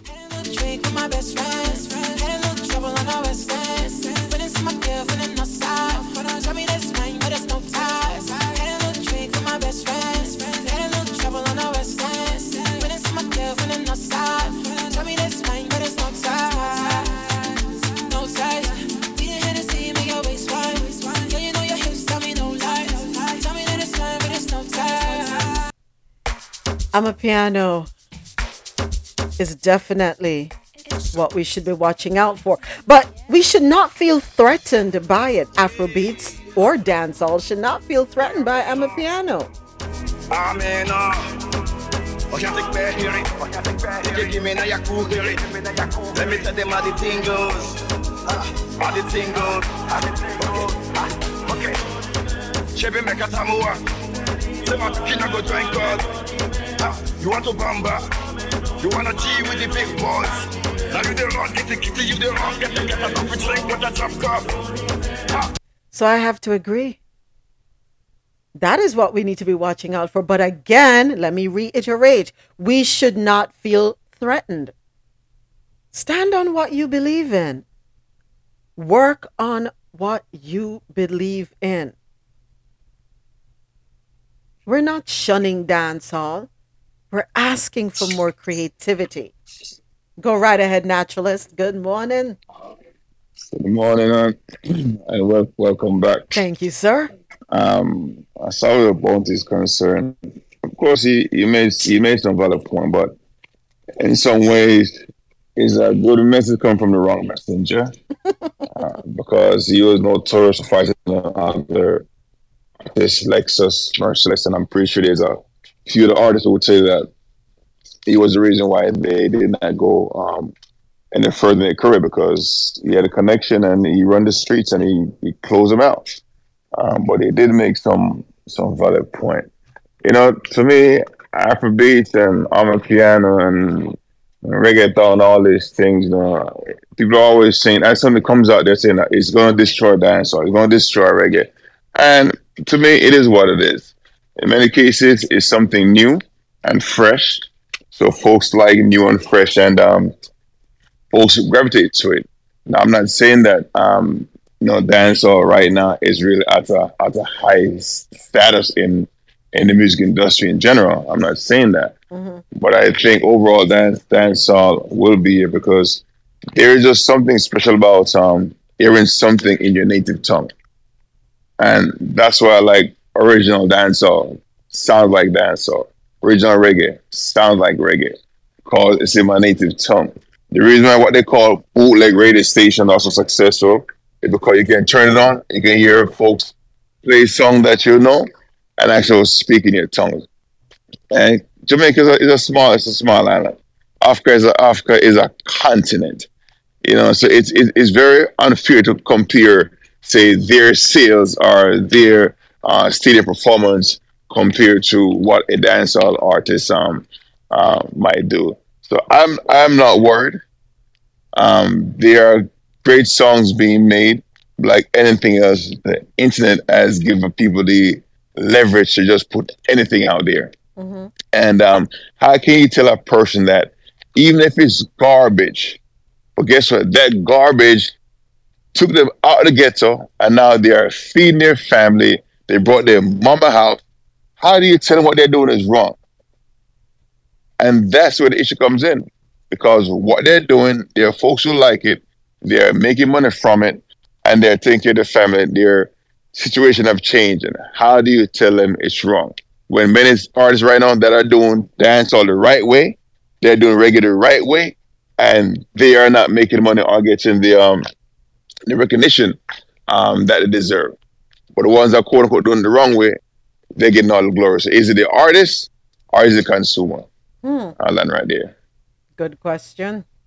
Great question. Thank you so much, DJ Naturalist. And I'll close by saying this. Continue to be creative. Continue to wave your flags high. Continue to represent your countries and your culture. 8 billion people in the world. More than enough listeners out there. If you feel as though you are somehow in a box, limited, and you want to break out of that box, you have to be willing to embrace, to listen, to make changes. Listen to the consumer, right? If the consumers are all saying the same thing, then I think the common denominator is you, the artist. You're going to have to make some change. I see what you're saying, naturalist, that, good message, wrong messenger. But he did point out the flaw with himself. He pointed it out. And when Dennis Brown called him and Beanie to the table pretty much to come on the song Revolution. So he's not ignorant to the fact that he had a hand in it back in the day. He knows. I think he knows. Let me cut you, but not just back in the day. For instance, Joshy just came out and he made some things about the old artists weren't helping the new artists. Bounty gave him a collaboration. And the first collaboration with Bone the Killer was a dark, violent song about guns. And that's just very recent. Okay, let me. Is it fit for airplay? You can play it. Bonesy and Joshy. I don't remember the name of the song. Okay, let me see if But that's very recent. Okay. What's the name? Joshy. What's the name of the song? You remember the name of it? Let me try and see if I can find it real quick. Yeah. Yeah, but naturalist. How Joshy name spell? Is it Joshy or how you spell that? J. It's JAHSHI. SHI. All right. Thank you so much. I'm trying to find it here.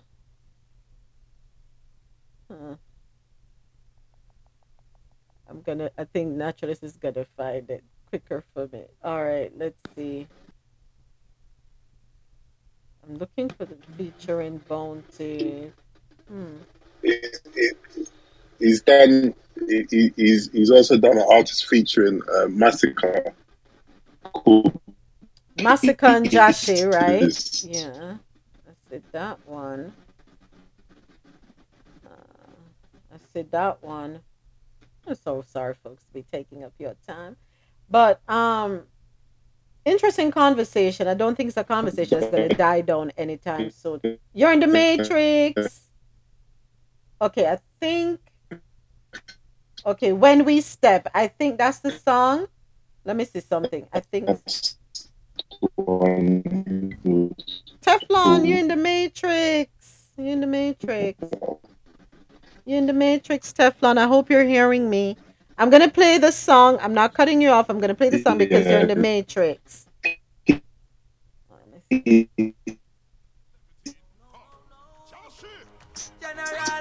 ready for left the whole place, Gashi? No, we know. Come to them fussy. They don't want to see us live it happy. Hey, yo, huh? They make it ever get to you happy.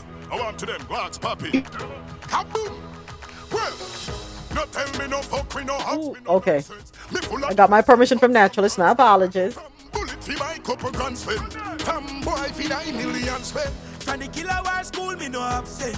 Different class of crime, we no contest. Have a care that longer than arm's length. When me a fire cap full of them. This me a no stop stress. Trigger no stop press. Chopper a chop neck. Mother go black dress. Have a few gallo we kill you, but them a no actress. One in your mouth, make it bust like abscess. Pine to them brain. Steadily me here. Travel with the. Okay. Woo! Yes, Naturalist. Point me. Yes, Naturalist. I can't argue. I can't defend you about this. Sorry. Oh my gosh. Whew. That was heavy, Naturalist. And that's a young artist that was looking for a direction. And as a grandfather in the business, that was the first collab he gave the guy. Whew. Unbelievable. Yeah. Shame on Bounty for that one, Naturalist. I'm gonna say. I love Bounty Killer. No ifs, ands, or buts, but I love him. I love his music. But yeah. Is it safe to say he's being a hypocrite? Well, clearly. Yeah, moments. Yeah. Yeah, I don't think he's being a hypocrite because he explained it is like, okay, there's a formula. Mm-hmm. He's not saying that one of the stuff that he's not saying that because dancehall, hardcore dancehall is made from like, gun song from back Ninja Man Supercat. So what he's saying, like in most of the interview that he's saying there's a formula. Like when he's doing stuff with Dave Kelly, they said like, okay, look, for every gun song, like every 2 gun song or so you do like a cultural song to thing. What he's saying is that most of the artists today, they're not diversifying their lyrics. They're just like, it's all scamming, all gun, like 100% dark. What he was saying is that, look, I did like, people dead, for me gonna join lodge and join church and stuff like that. I did that. Then I did The Lord is my light and my salvation. I did this other murder song. Then I did Look Into My Eyes. So what are you saying? If you look at his catalog, it's like 50% guns and 50% culture, or mama is not in a good mood, book. But he's saying that a lot of these artists now, they're not doing any, they're not spreading it out. They're just doing dark songs. That's what he's saying. Okay, so wow. Um, so you're saying what he's saying pretty much is there needs to be a balance. Um, so to make it not look so bad for every bad man tune where you put out, you need to have at least one or Yeah, two. because the reality of it is dancehall is that's what dancehall came from, like gun songs and stuff like that. And in the history of dancehall, probably only two dancehall songs that you can put as icon in the music: Shaggy and Sean Paul. And even Sean Paul have a gun song, a one or two gun song, but it just not fit him voice. But like Mad Cabra like have some dark songs, and then him have like Flex Time to Have Sex and all of these songs, So yeah, it's a balance. Balance it up, because hip hop is the same thing. Them have dark songs and then them have songs where you dance to. That's just the type of music. But I tell you something. In all fairness, though, James, if we focus on the interview that we just listened to, and that interview was posted 4 days ago, just 4 days ago, right? If we just listen to that interview, say someone who has never heard about Bounty Killer, it's their first time coming across him, and then they pull up the songs, especially the most recent one with him and Joshi, thanks to Naturalist. I never knew the song. What is going to go through that person's mind? Hold on, there's a contradiction going on here. Is he conflicted with what he would like to see happen versus what he's actually doing? You have to watch a full interview though. It's breaking up in about five small pieces. It's like a full, almost 45 minutes interview. But So James, they're the other piece is gonna correct what we just heard in this particular interview, and then listening to the Bounty and Josh's song. Is it gonna fix it up, clean it up, make it? Yeah, some of it will. Okay.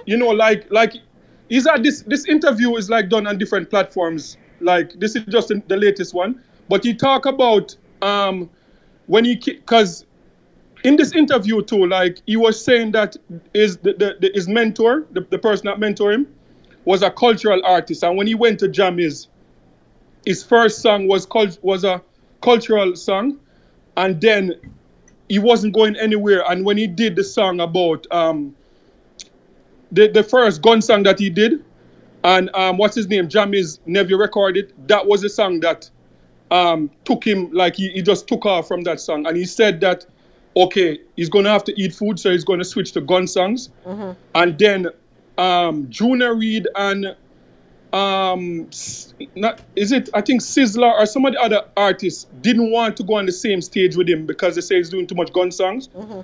And then after that, he said he went back into his catalog and he did like Mama Is Not in a Good Mood, book. And people only accepted those songs after he got like larger than life with his gun songs. So all he's saying, like, just do like a balance. Like you can do some gun songs, but do some songs where people can dance to, and some cultural songs too. Let me ask you a question, James. Does Brother Desmond have any cultural songs? Yeah. Okay. Yeah, he has some cultural song. He has love songs too. Remember the song "Cover Me" like he did with I forgot about that. And he have song. Yeah, he has some cultural song from back in the days. From him, the name Ugly Man. He has some good songs. All right, because the only one, the ones I remember is the gun pan teeth and front teeth and all them teeth. Yeah. And the songs that he would use as a clash. I didn't remember that he had the love song. Yeah, you're right. You know what James just did, Moments? What? He says the clip that you played misrepresented Bounty in all of Bounty's trueness. So see, James is coming and telling us that we're wrong. We're wrong, yeah. All right, James, I guess we have to listen to a 45-minute interview. So who put out this clip? Okay, so this let me tell you, Sanette, because I'm sure others will want to know. It is I Never Knew TV. When you go on YouTube, I Never Knew TV.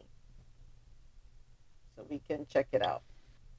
Yeah, thank you. No I'm problem. messing around. I'm messing around too because I'm just saying if that's a clip they're putting around and they are in James's mind right now in misrepresenting Bounty in all his fullness because that was a confusing bit of word salad that he produced in that little bit of clip. And I'm done speaking for now. Thank you so much, Sanette. Yeah, Sonnet, it's not misrepresenting, but sometimes we have all seen the internet or the internet work. If one clip go viral out of a full interview, it happened with like Kevin Samuel, it happened with a lot of these other people. Like the hot take go viral, and then the full interview, you judge the person based on the hot take that go viral. But if you watch the full interview, it's like trying to catch a Netflix series in the middle. You're missing out the beginning, and you don't know what's happening. So that's what happened with the interview. There's like 5 other clips circulating, but they're not as viral as this one. This one is 35,000 views. All right, keep it moving. We're going to take a quick break. Thank you, everyone, for the hearty conversation and the points made in the chat and the voices that we were able to hear. Thank you, Sanette, Naturalist, Sir Kells, Teflon, James. Thank you so much for your input. Okay, we're going to take a quick break. When we return, we're going to have stories out of Latin America and from the international scene. It is Move It Monday, and as always, every Monday we do it in soca style. We continue to honor women in Women's History Month.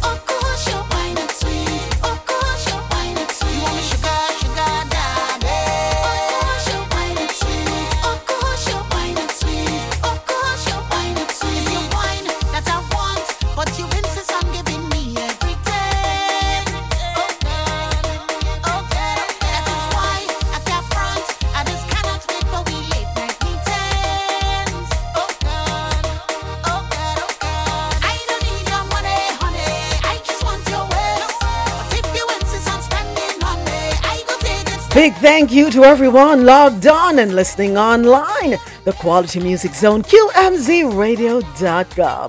For quality music while you work or play, remember to keep it logged on to www.qmzradio.com for that good music to get you through your day.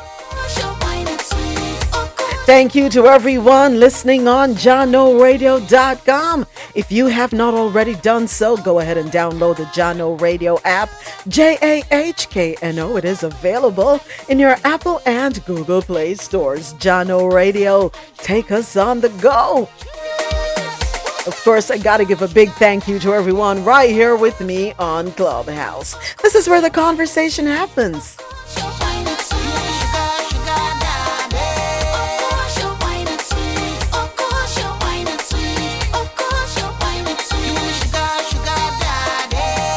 This is the voice of Nadia Batson, Sugar Daddy.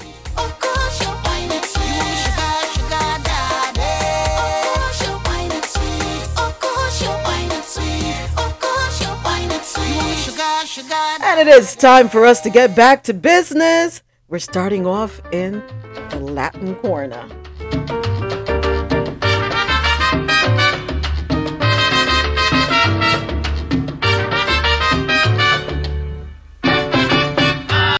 First up, Cubans vote in legislative elections with all eyes on turnout. Story courtesy of AlJazeera.com. Cubans have headed to the polls to vote for the 470 legislators who will represent them in the National Assembly, the island country's highest legislative body. Polling stations opened at around 7 a.m. local time on Sunday, and more than 8 million people are eligible to vote.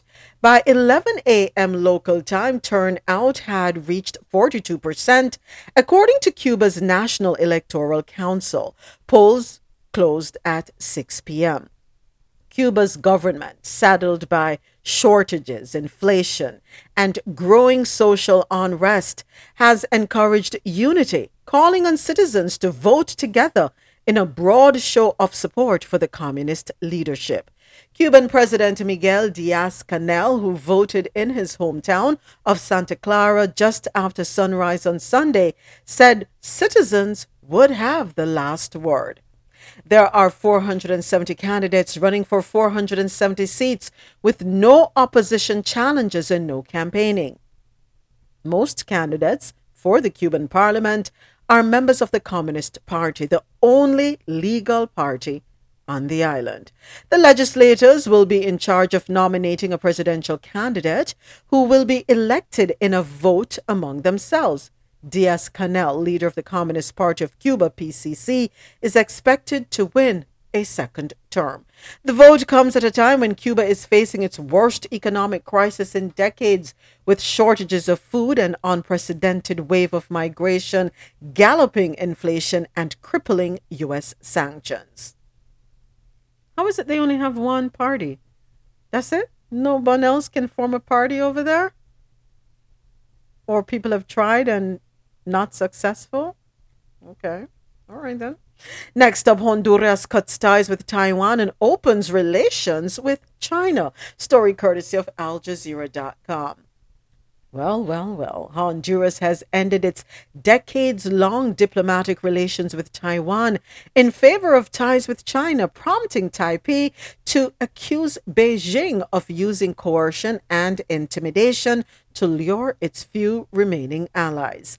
The Honduran Foreign Ministry said on Saturday that the government of Honduras recognizes the existence of just one China in the world, and the government of the People's Republic of China is the only legitimate government that represents all of China. Taiwan is an inseparable part of Chinese territory, it said. The ministry said Honduras had notified Taiwan of its decision to break ties and that it would not return to having any relationship or official contact with the territory. Oh boy. The move leaves Taiwan recognized by only 13 sovereign states. Wow. What is that going to do for Taiwan? Are more countries going to follow suit? More sovereign states going to follow suit and cut ties, sever ties? And if they do so, will that then force the hand of Taiwan to relinquish and say, you know what? Okay, China, you have us, take us. Or are we going to see some resistance by all means? I don't know. Yeah, them guys have got to realize they're not Ukraine, you know.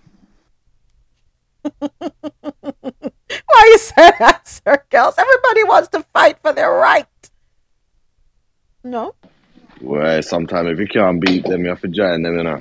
Oh, and boy, I don't know. Like this is global politics, so I personally don't think. That's what I'm saying. I don't think Taiwan is in a position of strength like Ukraine to kind of gain the kind of support that they will need to kind of stand up to China. So, yeah, that's just one nation. And you know what? Trust me, other nations will follow suit. Watch when they tell the Caribbean not to mess with Taiwan. The Caribbean will fold the same way. African nations will fold the same way. Obviously because of China's heavy level of investment and influence. Mm-hmm. So, you know what I mean? They're not in the same boat like Ukraine. They're not going to get the same amount of sentiment. Like, I know the UK is trying to go on like they'll back them, but when it comes down to the nitty gritty, they will be on their own. They might have just the one UK and America or something like that trying to back them, but yeah, I don't think that's going to go very well for Taiwan. I was about to say, personally. sir, what about the mighty USA? They have that. What more they need? Yeah, but they ain't gonna back them as hard as they back in Ukraine. Yeah. Yeah. That's personally what I feel. It might turn out different, but that's just how I see it for now. Yeah, as you say, I don't even like to hear the word Ukraine right now because more money is going over there. But anyway,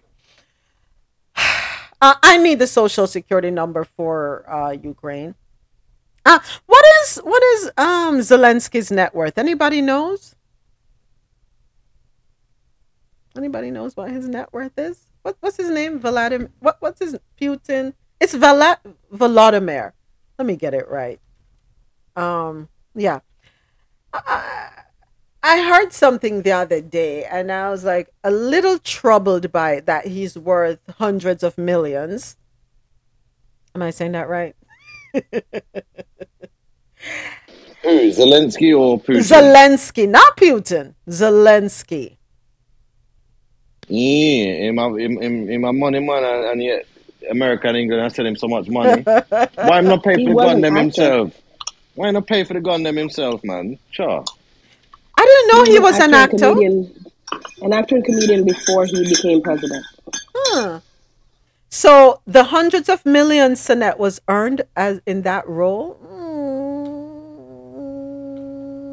It's possible, but I don't care about that stuff. So I was just telling you a little bit about Zelensky. I don't care about that at all. I'm minding my business. We're gonna drink water and mind our business. So far, 16 ounces down, and it's only been an hour since I've been up, so I'm doing all right. I need that discipline. Wow, had a lot of coconut water that while I was back home. Real coconut water. Fresh off the trees, coconut water. Refreshing. Not what they put in the supermarket shelves. I want to go back home. Oh my gosh. I want to go home. Oh yeah, I had so much coke. My heart is supposed to be clean. In my head. My heart is well clean with all the coconut water I had. Wash for the crosses, then. I had a reset. Oh yeah, I had a reset. Listen, we have a few naseberry trees, but we went to one. Listen, these mongoose is a hell of a thing. We saw a mongoose running from under the tree. Fat. I've never seen a mongoose so fat. So when you go under the naseberry tree, it's covered. The floor is covered with naseberries. The tree is laden with naseberries. These creatures just pick and choose. They're so disrespectful. They bite one and they leave it and they go on to the next and they leave. And that's what they do. I'm like, they're living life. And I'm here in the States paying for naseberries. A naseberry drop off a tree. Yeah. Star apples were coming in. They weren't ready yet, but they're coming in. Mm-hmm. Listen, I'm ready to go home. I don't know what the heck I'm doing here. As I said before, this country is so messed up. But yeah, Volodymyr Zelensky, I did hear a figure. I'm trying to look it up, and I'm like something like 200 million or some astonishing amount of money is his net worth. Not sure how true it is. I did not look it up. I'm gonna be honest. I did not look it up because I was on vacation, so I wasn't gonna look that up. But interesting. He is a lawyer. He has a law degree. Let me put it this way. He has a law degree from the Kiev National Economic University, LLB. Calls himself a servant of the people. He's young. He's yeah, he's the sixth president of Ukraine. He was born in 1978. Okay. Yeah, yes, Sanette is absolutely right, folks. Don't doubt, and don't you ever doubt Sanette, because she has her facts, that's for sure. At the age of 17, he joined a local team competing in a comedy competition. Is that why this is a whole joke right now? Forgive me, my poor sense of humor. Very poor sense of humor. Hey, Kalisha, I won't say it on air, but I was tempted to stop by and say hi to you last week, Tuesday. But I just kept walking. As I walked by to go down to the Bob Marley Museum. Yeah.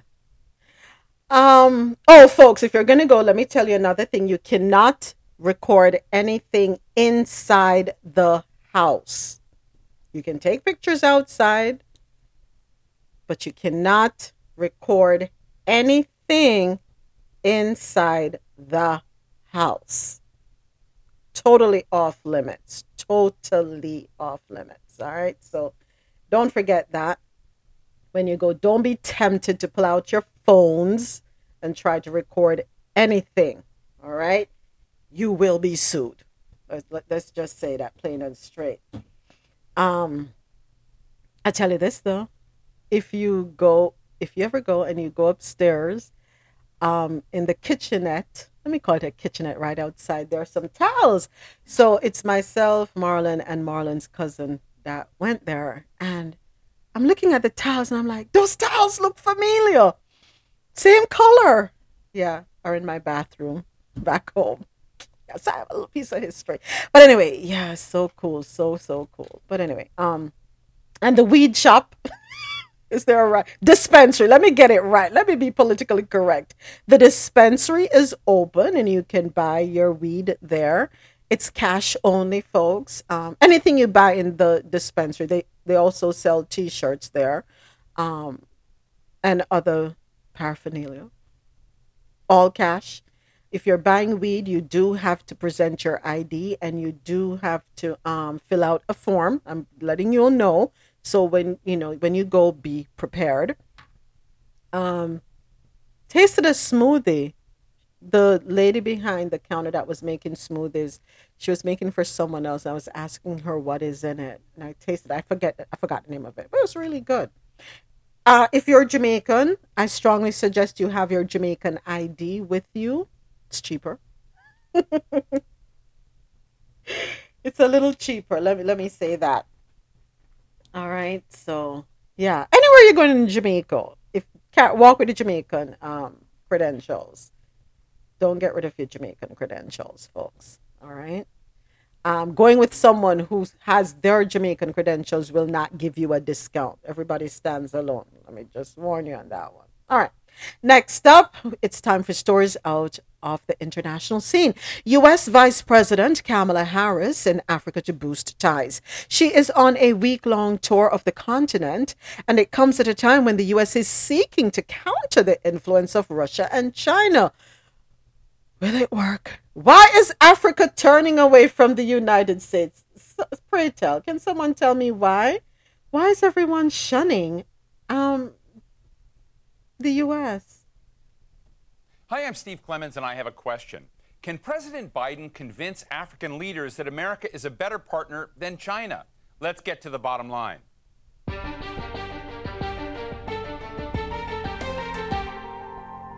This week, the White House hosts leaders from 49 African countries to try and convince them that their continent is a real priority for America. It's going to be a hard sell, since many Africans feel that Washington has treated them with a lot of benign neglect, more of a problem than an opportunity. A place that's full of precious minerals that we want, like lithium and cobalt, which America needs for its electric cars, but also a place loaded with security concerns and humanitarian crises and corruption. Meanwhile, Russia's kind of zoomed to the top as Africa's #1 weapons dealer, and China's trade with African countries has reached a record $261 billion last year. That's about 5 times more than the U.S. An African youth survey by Ichikovitz Family Foundation found that 77% of youth across the continent identified China as the most important nation for Africa's future, not the United States. Plus, China deals with whatever government is in place, no questions asked, while the U.S. cherry-picks its allies and offers lectures about democracy.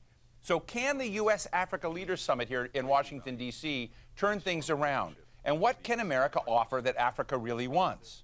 Today we're talking with Arikana Chihombori Kwao, the former ambassador of the African Union to the United States. She's also the founder of the Africa Diaspora Development Initiative, which aims to link Africans abroad back to the continent. Ambassador, it's such a pleasure to talk with you today. This big summit is going on right now in Washington, D.C. You're in Zimbabwe. I guess I want to start by asking you, what do the leaders of Africa and President Biden have to get right after this week that you think is essential? Thank you for having me. This is a very important summit. It's a conversation between the continent and the United States, a conversation that is desperately needed, particularly at this time in our history and in our life. The United States, let me start by saying, it still remains the most preferred trading partner for the African nations. However, like I used to tell the State Department and any engagements that we've had with the United States, I felt during my tenure that the United States was slowly losing ground, and they were risking losing their position as Africa's preferred trading partner. So this is a very important meeting that I hope that if the United States, like I used to tell my colleagues, I felt that the United States, if this was a basketball game, the United States needed to call for timeout.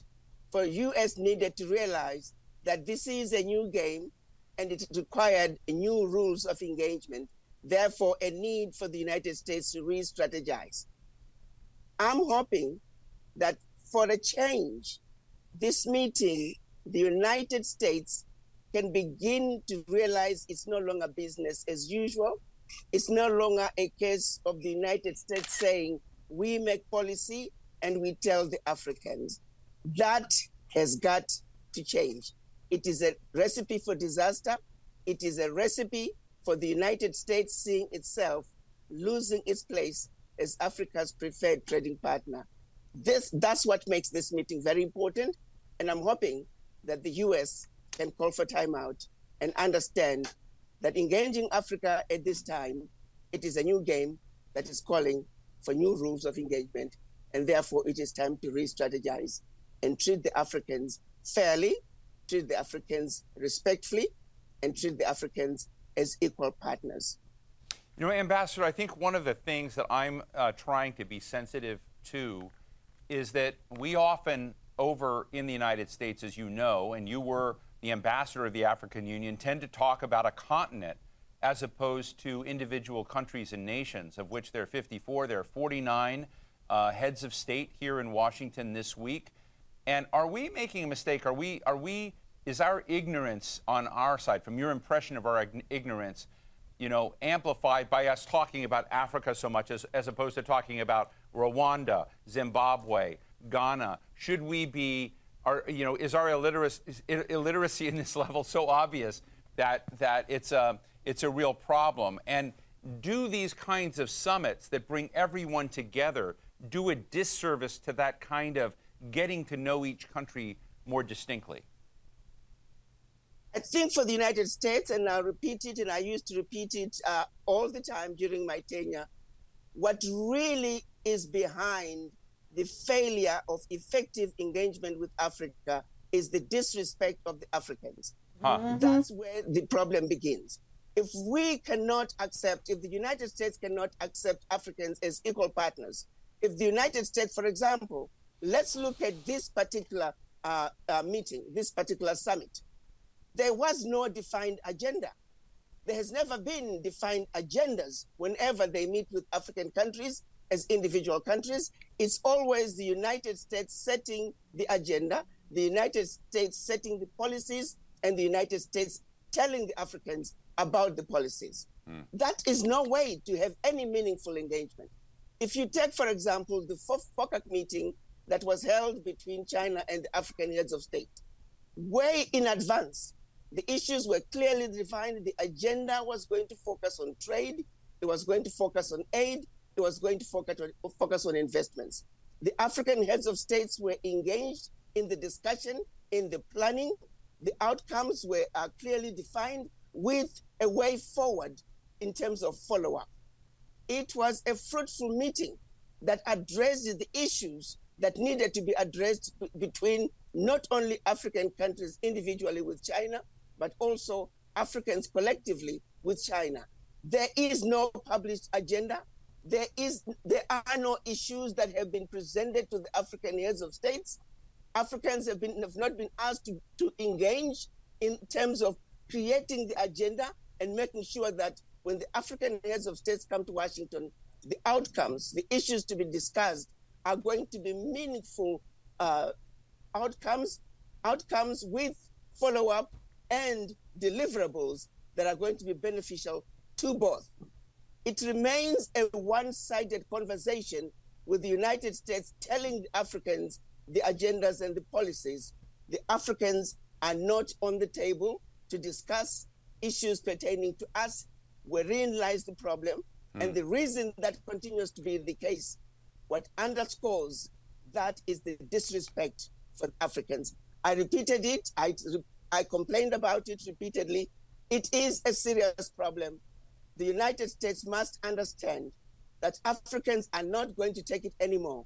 If you don't treat the Africans fairly, United States is going to see itself slowly losing ground to China, to Russia, to all other nations, because without respecting the Africans, without treating the Africans as equal, without understanding that exploitation and abuse of Africa simply cannot continue, this meeting, this summit, is going to be yet another gathering with no outcomes, no deliverables until the next summit. I'm sorry, but the disrespect of the Africans is at the bottom of it all. Agenda for this meeting should have been set out in advance. Africans should have been involved. Without the involvement of the Africans in these discussions, this is a useless meeting. I'm sorry, but that is a fact. No, I am very grateful for your candor, and it sounds to me, I think there was a lot of criticism of the last summit like this under President Obama, that there was like no follow through. And, it's one of the big questions I'm asking is, how do you make a big bang summit where everyone comes over? It's like checking off the box and say, okay, we've done Africa, now we can move on to other things. How do you make that something that's a more sustainable and a more continuous engagement of the United States with Africa? And what I'm hearing from you is, frankly, a lot of disappointment and a lot of pessimism about what may come out of this summit. Well, the point of the matter is already nothing is going to come out of it because it is a one-sided conversation. Right. Where is the agenda? The agenda should have been published way in advance. The African leaders should have been given an opportunity to also state their position so they can come up with an African position that can then be discussed alongside the American position. So the fact that it is a one-sided conversation, that is yet going to be another useless meeting with no outcomes. But again, I'm going to keep emphasizing the reason this is happening is because there is a disrespect for the Africans. there is a general feeling that we don't need to hear from the Africans. Their opinions do not matter. That wherein lies the problem. Why were the Africans not consulted? Why were the Africans not part of an agenda? Why was there not even an agenda like what happened during the FOCAC meeting with China? Those are some basic issues. No head of state. President Biden would not pick up and go to meet with any other leader in the world without an agenda. That simply doesn't happen. Right. So what makes the U.S. think that they can engage African leaders without an agenda? Come to Washington, let me tell you what I want to do for you. Come to Washington, let me tell you what you need to do in your countries. That game is an old game. Right. It's not going to work anymore. To be honest with you, if I'm to speak the truth, I hope a lot of heads of states don't come because it is an insult. It is an abuse of the African leaders. It's a disrespect of the African leaders. Where is the agenda? Please respect the African leaders. Do unto them what you would want done unto you. So it's really a simple ask. Let me ask you a question. You mentioned China and how China approaches this. I'm interested in what China gets so right. But is there a blind spot there? Are there problems in the China-Africa relationship from your perspective? Let me just hit the nail in the head and deal with the 10,000-pound gorilla in the room. Yeah. Racism as well plays a very important part. The disrespect of the Africans also goes back to a lot of the people who work in the U.S. government, not all of them, but there's a significant of them who automatically assume that Africans do not know what they're doing. Africans need help. Africans need to be told what to do. And racism is also at the bottom of it all. We need to address the individuals who are going to be visiting Africa, engaging Africa. They must understand that Africans are equal to them. But when one goes to Africa with a sense of superiority, wherein lies the problem, because you are not going to engage those leaders who are going to come to the table as equals. You go in feeling superior, you come back feeling superior. That is not an issue with the Chinese. The Chinese are coming in.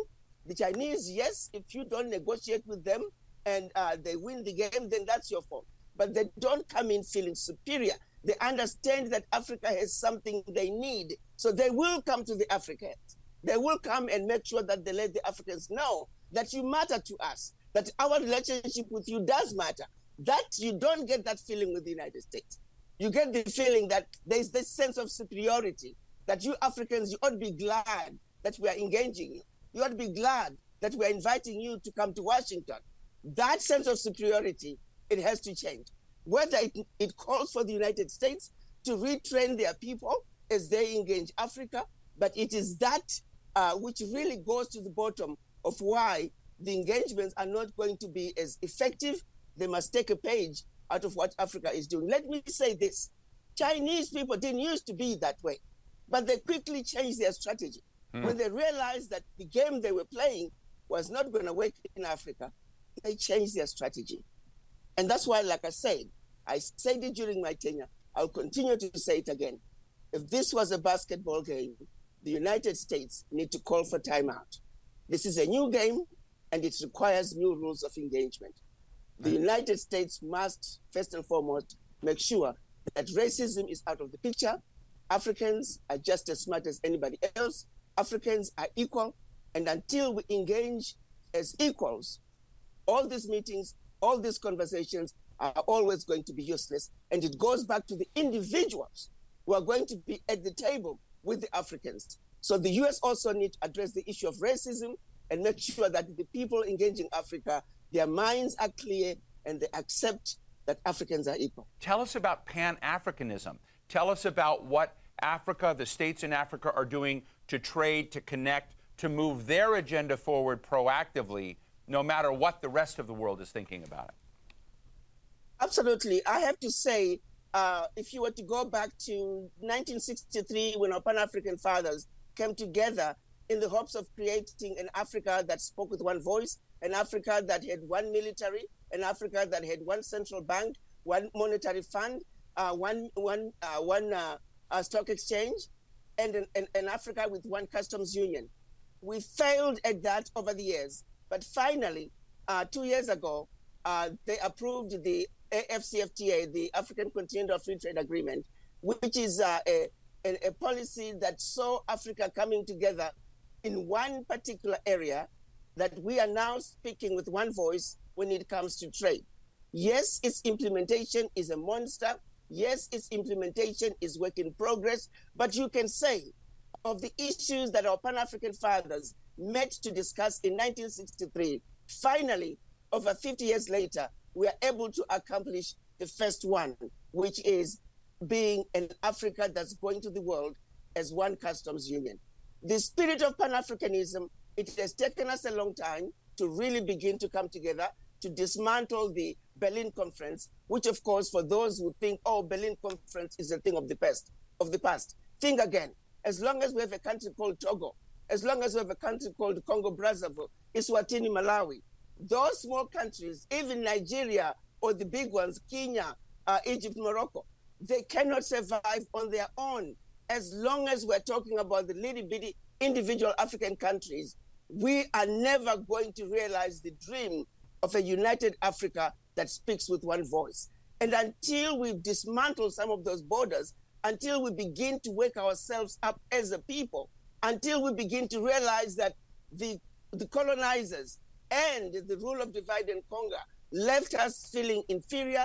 Supremacy, white supremacy was introduced from the very onset when the colonizers came to Africa. We were taught to believe that everything African was bad, everything European was better.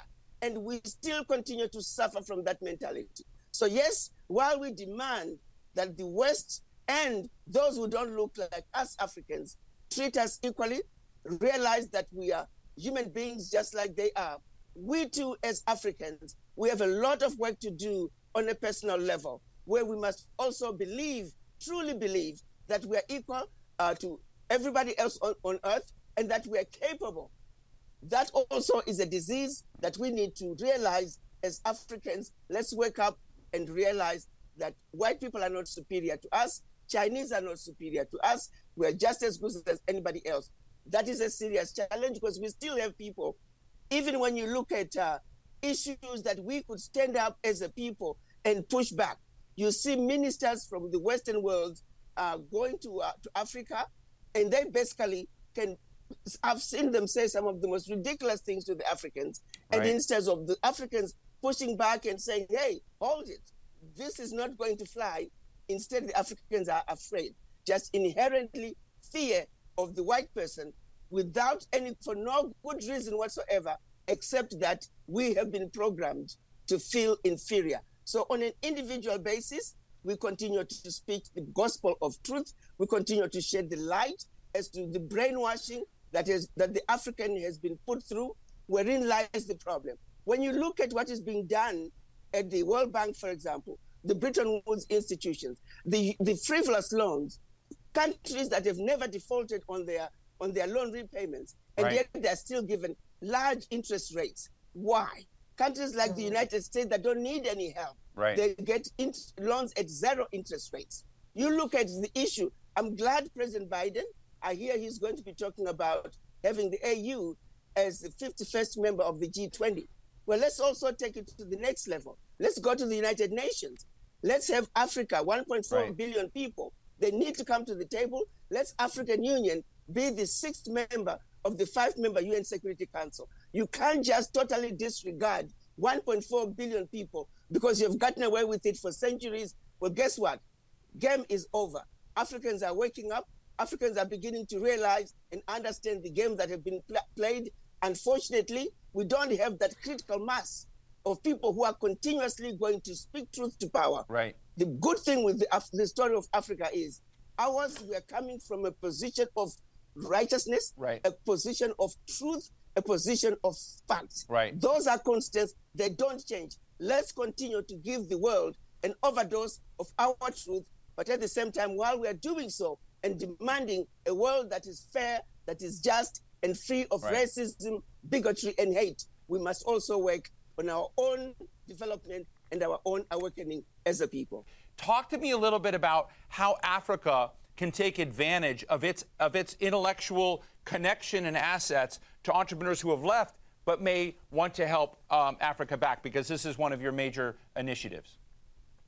Absolutely. The brain drain that started over 400 years ago, when the best and the brightest and the fittest were taken out of Africa forcibly, and that is when the brain drain started. I want to make sure that is very clear. And when we talk about African diaspora, we're talking about all people of African descent living outside of Africa. Let's be very clear. African Americans, they are Africans who were forcibly taken out of Africa, plus the continued brain drain, those who are later immigrants who left Africa running away from famine, from wars, in search of greener pastures. The end result is, as we speak, Africa has a serious deficit of expertise. Right. However, the good news for Africa is that we have a very young, intelligent, vibrant population that need opportunities. So when we can marry the age group of young, intelligent Africans with the expertise coming from the diaspora, we can see an Africa that can propel itself to take its rightful place on the world stage like it once was. So yes, the diaspora are an important component of Africa's development. Make no mistake about that. All the African leaders are fully aware of that. All the African leaders are in full support of coming up with programs to make it easier for the diaspora to move back. We want to look at diaspora who can come to Africa, not just focus on a country that you were born in, but if you are a person of African descent, Africa should matter to you. Africa should be your problem. You must own Africa's problems, understand it, and participate in the development of Africa. For when we have a stable Africa, it now also correlates with an African American who is anchored. It correlates with an Afro-Caribbean who is anchored. It correlates with an Afro-Latino who is anchored. Currently, descendants of the formerly enslaved, they are like a ship without an anchor. The wind blows that way, here they go. Until they are anchored by being accepted by Africa, until they are anchored by participating in the development of Africa. The Jews do it, the Chinese do it, the Indians do it, the Irish do it, African Americans together with the continental Africans. We must make sure that we work together to participate in the development of Africa, because the development and the building of the Africa we want, it is our responsibility first and foremost, and ours alone. Others are welcome to come join us. Others are welcome to help us. Others are welcome to engage us as equal partners, but we must own the building of the Africa that we want as a united front of the African diaspora. Well, I want to make a deal with you, Ambassador. I want this to be a start of a conversation with you that we have many other times. I think it's a very important conversation, and I'm grateful to you, Ambassador Adikana Chihombori Kwao, former African Union diplomat and founder of the Africa Diaspora Development Initiative. Thanks for your candor, and thank you so much for being with us today. Thank you for having me, and keep up the good work. These are messages that we must continue to put out, because the average American is not aware. The average European citizen is not aware of what the various Western governments are doing. The atrocities have been going on for far too long. They must come to an end. And your program is doing a great job in getting these messages out. We must inform and educate our citizens. Thank you, Ambassador. Thank you so much. All right. I know it was a bit of a lengthy listen, but it was worth it in my opinion. And I have to give her a round of applause. She has very eloquently stated every argument, every conversation we have had here on Coffee and Toe. Without a doubt, we have echoed her sentiments. Probably not have put them the way she has. As eloquent as she spoke, it was still very simple for everyone to understand, to be able to grasp the concepts, the ideologies, the need for us to check ourselves and then check those who want to control us. I have said it several times here on Coffee and Toe that the U.S. playbook is outdated. China recognized that the way they were doing things was not befitting Did they take a page out of the Portuguese's handbook from centuries ago? I don't know. But you cannot go in guns blaring all the time. You have to be strategic. And I'm glad, ecstatic, if I can find another word to showcase exactly how I feel. I am so glad to hear her speak out and say the very things that we feel, the things that we have said right here. You cannot be a bully anymore. It's not going to work. And how are you going to be engaging but not telling what this engagement is about so that you too can prepare and counter? Because in doing so, what you're saying is it's my way or no way. Take it or leave it.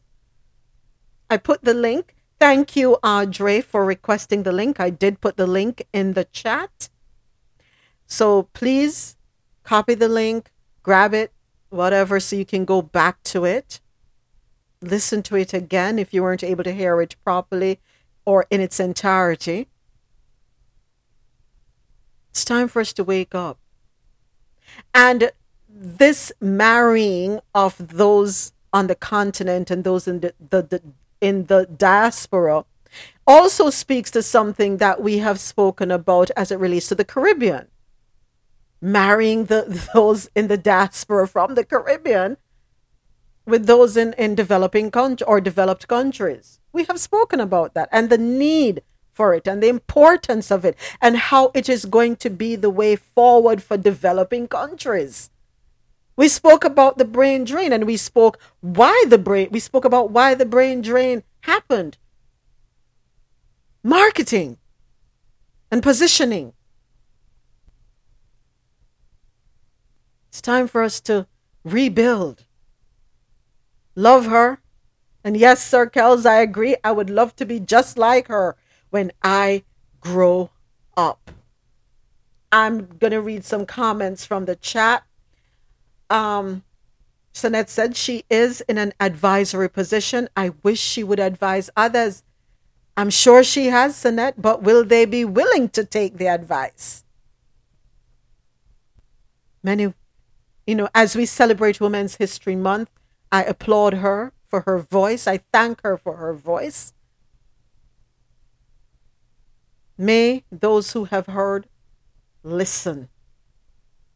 Take counsel, wise counsel from her.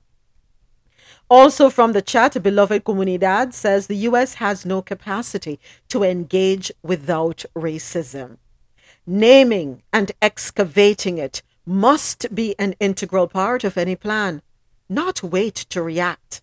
Not compel Africans to name it.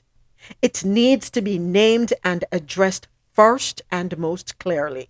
And if it seeps out, it must be addressed.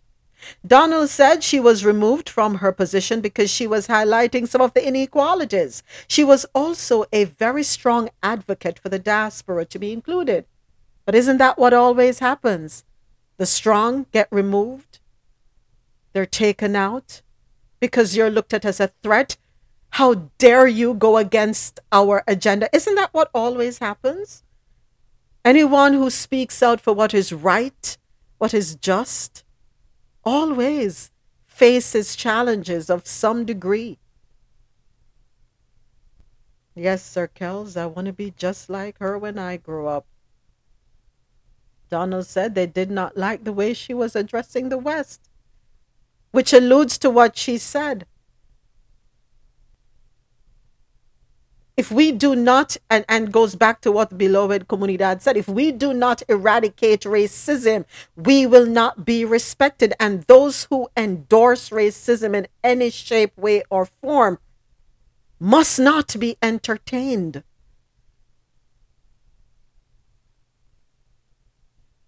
It's 2023. We're pedaling backwards, it seems, if you ask me. Dre said Marcus Garvey spoke about this, and nobody seems to be taking his advice from a black man. From you, a black man? You're an African. She mentioned something that we pointed out here to Dre's point. She referenced the Chinese do it, the Jews do it, the Indians do it, the Irish do it. So what about us? Isn't that something I have begged for here several times? Can we pull together for good? Can we be a force to be reckoned with? We have economical power that we can't seem to recognize how powerful we are. I don't think we realize it. Our dollar speaks volumes. Go right ahead. Go right ahead, please. Moments. I don't think it's a thing of can we. I think it's more of a thing of we must, or we're gonna perish. Yes. Simple as there's no like a new world is dawning, yeah, and in this new age, yeah, unless we fix up, we're gonna sink. So whatever holes in the boat need to patch up, they need to patch up and fix up good, because the seas that we're gonna be sailing over are gonna be quite rough if we don't. So I don't even think it's a case of can we anymore. It's we must. It's do or die time. Simple as. We've had way too long enough now. So I personally think we're at a stage where it's do or die. Either we do it or we're gonna perish. Simple as. Yeah. Dre, you make a valid point. I think there is some confusion, and I'm not sure why there is confusion, but I'm going to read Dre's point. And I think it's in reference to what she's saying as it relates to the African Americans, recognizing that they are African. They're claiming to be fully indigenous to the Americas. So that divide is there. They're segregating themselves. So what do? Do we just carry on with everybody else and leave them alone? And when they figure it out, hopefully it's not too late? Or do we still fight for them to join forces? I don't think it's a case where we have to fight for anybody to join forces. There is enough willing and able people in the diaspora that is open to collaborations and open to the idea of being linked or even going, doing businesses and so with Africa. I think we just have to focus on that. And as she so ably pointed out, is the messaging. We have to change the messaging. Once the messaging changed, then you would see more and more people being receptive to it. You understand? Mm-hmm. I hear people now speaking about visiting Africa. People that never even would have entertained the conversation before are all talking about going to Africa. It's the next hot thing. You understand? You have a lot of African Americans stating that when they go to countries in Africa, it feels so different because they don't have to worry about not being, how about being black? They're just another person just having fun, enjoying themselves. She has been advocating for this stuff, and she has been pressing very hard on the diaspora and the unity of the diaspora. She's been talking about things like the doctors that we have serving, African doctors in the U.S. Could probably go back to every African country and change the situation there. Mm-hmm. So there are conversations to be had. And I think there was people, I said removed. She was not removed. She did one tenure and she was never renewed. And I think it was because people were thinking she was ruffling too much feathers. But she called it as it was. You understand? She spoke about France and the monies that African countries put in France on the France stock exchange, on the stock market and stuff like that, and the rates and how it is lend or not lend, and the access to the African countries. These countries, yes, you might say, oh, it's safer to keep your money in France, but if those people were to pull their money out of France, France would crash overnight. Mm-hmm. So stuff like that, Why aren't we have roads and railroads and different stuff going to Africa? It's so difficult to travel in between some countries in Africa that are neighboring. Some phone calls from one country to another is routed through France. So they get some money out of everything we do. Why can't we do it ourselves? Thank you so much for your comments, Donna. Moment, can I say something real Yeah, quick? man, go right ahead, Afo. Yeah, I think what take place right now is that with the African Americans and the whole African thing, more than one thing that take place with them. It's like them start to real cause everybody know the history. Oh, a slavery will come over here by and not no more. You know what I mean? But persons start to realize that Africans actually came over here on their like hundreds of thousands of years. You know what I mean? Probably when life just start. You know what I mean? In the world, in the continent, Africa, and start to build boats, and them start to like willingly on their own um come over like all over the place, Africa, India, Asia, Europe. You know what I mean? So some of the African Americans them say, oh, so I realize that them didn't just come on a slavery alone and come over here. Them come over here on their own. So so it's like they must say, hey, them indigenous to the land. Cause we're over here before even some of the Native Americans, them, you know what I mean? So that one thing why they must hear they must say yo, them indigenous, and even some of you watch some documentary with some of the Native Americans, them tell you that hey, we come and see these darker skinned people, these Africans, they were already here, and them integrated. Look on what took place with the Seminole Indians in Florida. Them integrated, you know what I mean? So it's like that that knowledge where a lot of them start to coming to know. You know what I mean? They must say, oh, so we indigenous to the land all along. We weren't just slaves who was forcibly taken and brought over here. So that's a one, and then you have the whole division thing what take place. You know what I mean? That are the next thing we kind of drive a wedge between the whole African American and Africa right now. You get what I say?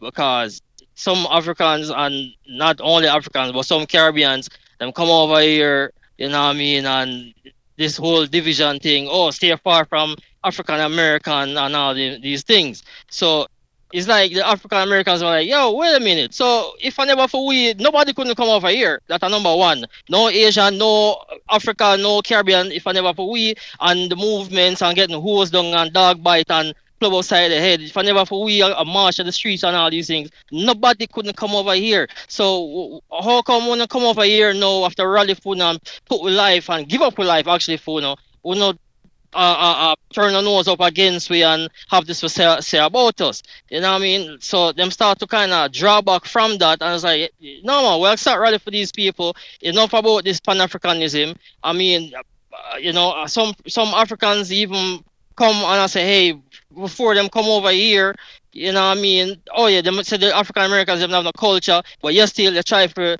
dress like them. You try to talk like them. You start the rap music. When I might do it in a full own way. When I start, you know what I mean? So when I say we have no culture, but you still we not follow everything what we do. Make it make sense.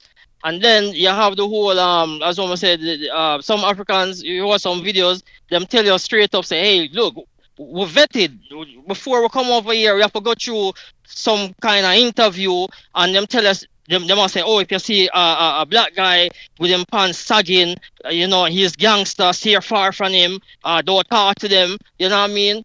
You have Asian people say the same thing, them come over here, them come and say the same thing, hey, some Asian person say, look, him grandfather tell him, say, make sure him stay far from these African Americans. Don't talk to them. Stay far from them. Yeah, matter of fact, if I come pick you from school, I'ma see you or talk to none of them.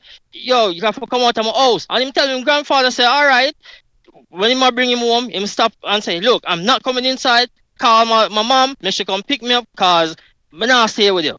You get what I say? So a whole heap of thing I go on and with the whole going what do you call it, year of the return with Ghana and some of the Senegal and some of these other African countries I do right now. I have African Americans and persons from the Caribbean. Hey, come back home, and stuff like that. You know, it's like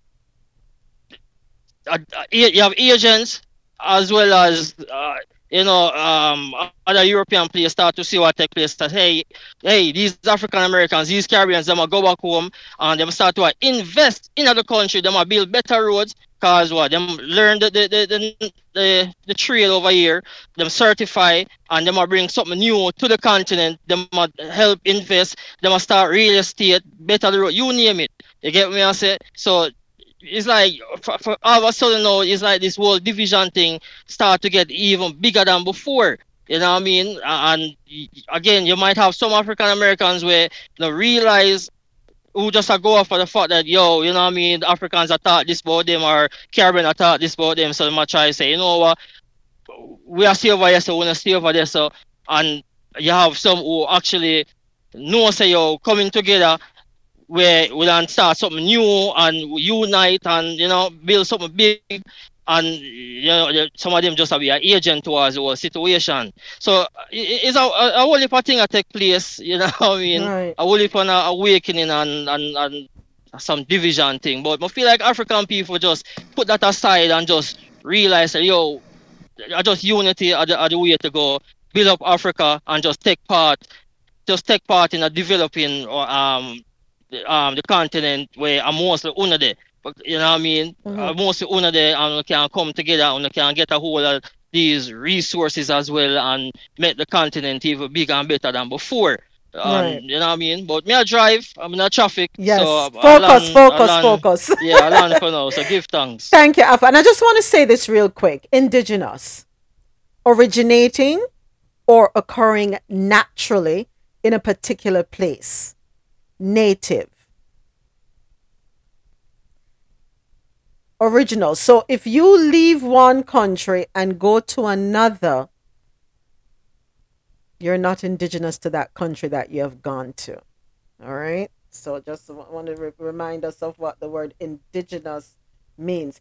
Okay. So sorry, one question. Yeah, you're right about that. Yeah, you're right about that. But when you come, you leave your country and you go somewhere with nobody is like, it's like just you alone. You know what I mean? Yeah, you alone. Nobody, no other race, nothing. And then you start to see other people start to come. You know what I mean? That is where them kind of say, hey, we indigenous guy, we'll come at this place and nobody else not there. I just we. And then we start to see other people start to come about and stuff like that. So you have historians. You have historians come out and I say, because the deeper them dig, who them always are fine? The black man. Them, you know what I mean? The Mayans, all them something. If you go look on some of the drawings of the Mayan, a black people, them have tombs. So them are show where them pull the tombs of some of these Mayan places in pyramids or temple in Mexico. Black people, them are find pyramids where you could build in Egypt. In Colorado and you know what I mean, and all these places, so like they must say, them people are really about, them just branch out and go everywhere, and you know what I mean, and then after a while, them start to see other people start to come and them start to integrate with these other people, and you know what I mean. All right, so I gotta cut you, Gus. I gotta go to break. Gotta cut you. Sorry, thank you, Afo. Gotta take a quick break. When we return, we will have more stories and more conversation.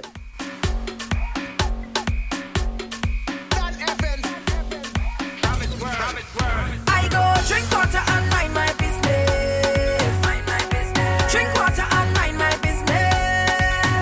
I want to give a big thank you to everyone logged on and listening online. JahknoRadio.com, JAHKNO. Download the Jahkno Radio app. It is available in the Apple and Google Play stores. Jahkno Radio, take us on the go. Thank you also to everyone listening on the Quality Music Zone, QMZRadio.com. For quality music while you work or play, keep it logged on to www.QMZRadio.com for that good music to get you through your day. Drink water and mind my business. Me and them can't be friends. I fight the battle and Jah give me health and strength. Now it's we. That can't be English, that had to be French. And some of them just talk the most, like they know it all. But if the ground water slip and I fall,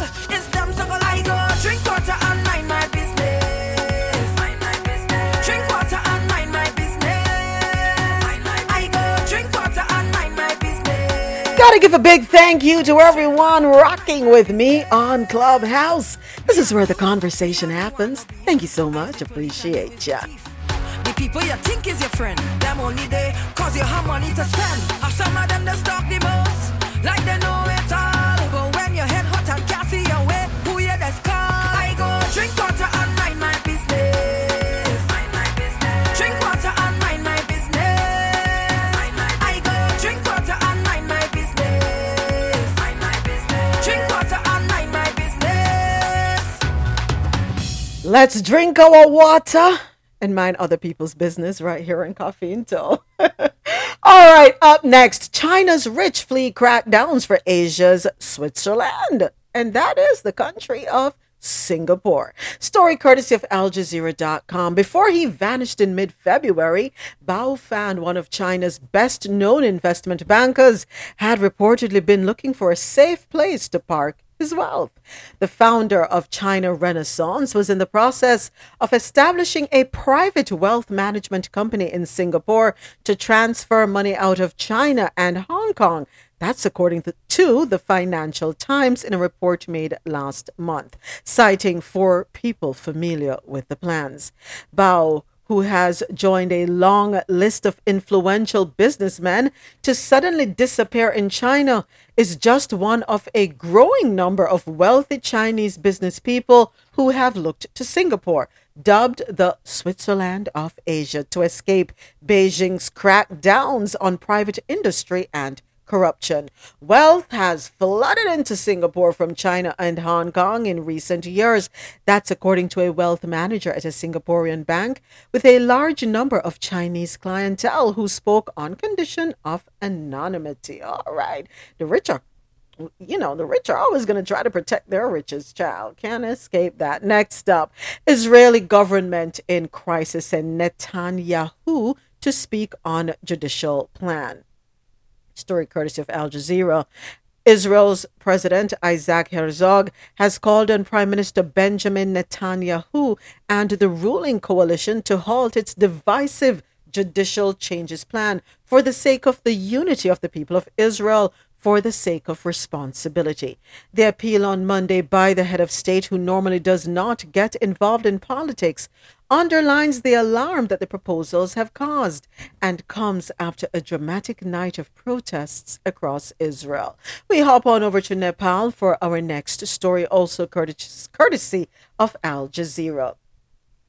The Civil Aviation Authority of Nepal, CANN, has suspended 2 employees of the Air Traffic Controller Department for carelessness. The aviation body's spokesperson, Jagannath, has told the Press Trust of India news agency. Nepal's Khan on Sunday wrote to the Director General of Civil Aviation of India to probe why the Air India plane, which was on hold at an altitude of 5,800 meters or 19,000 feet due to high traffic at the Kathmandu airport, suddenly descended and narrowly missed colliding with the Nepal Airlines aircraft flying at an altitude of 15,000 feet. Oh boy, we can't have those mishaps. Next up, Taiwan welcomes Czech delegation after Honduras shifts allegiance. And we do have a soundbite for that one as well. Friends make way for new ones. That's the result of the latest round of diplomacy for Honduras, as the country establishes relations with China. The foreign ministers of both countries putting on a display of solidarity shortly after signing a joint communique. For China, there is more to this than just Honduras. The Republic of Honduras severs its so-called diplomatic relations with Taiwan as of this day, and undertakes not to have any further official relations or exchanges with Taiwan. Honduras foreign minister confirmed a break in relations with Taiwan, saying the decisions based on the economic needs of the country. Generally speaking, they are interested in how the country is moving forward and how to continue working together based on mutual interests, defense, security, and the fight against organized crime. These are themes that are normally on our agendas. Taiwan's president, however, hinted China has been luring away its allies through financial diplomacy. We will not compete with China in the meaningless checkbook diplomacy. In the past years, China has been trying every means to suppress Taiwan's international participation, escalating military threats to us and impacting regional peace. Taiwan is now left with only 13 countries officially recognizing the island as independent from mainland China. The United States being its main backer, even though Washington hasn't established official relations with the country. At stake is China's growing footprint in Latin America, where it has so far poured more than $130 billion. El Salvador, Nicaragua, Panama, and the Dominican Republic have already switched allegiances from the U.S. Honduras' announcement is also a blow to Joe Biden's administration, a sign Washington could be gradually losing its grasp on Latin America. Huda Abdulhamid, Al Jazeera. All right. Well, another one bites the dust. Okay. Next up, it's time for stories out of North America.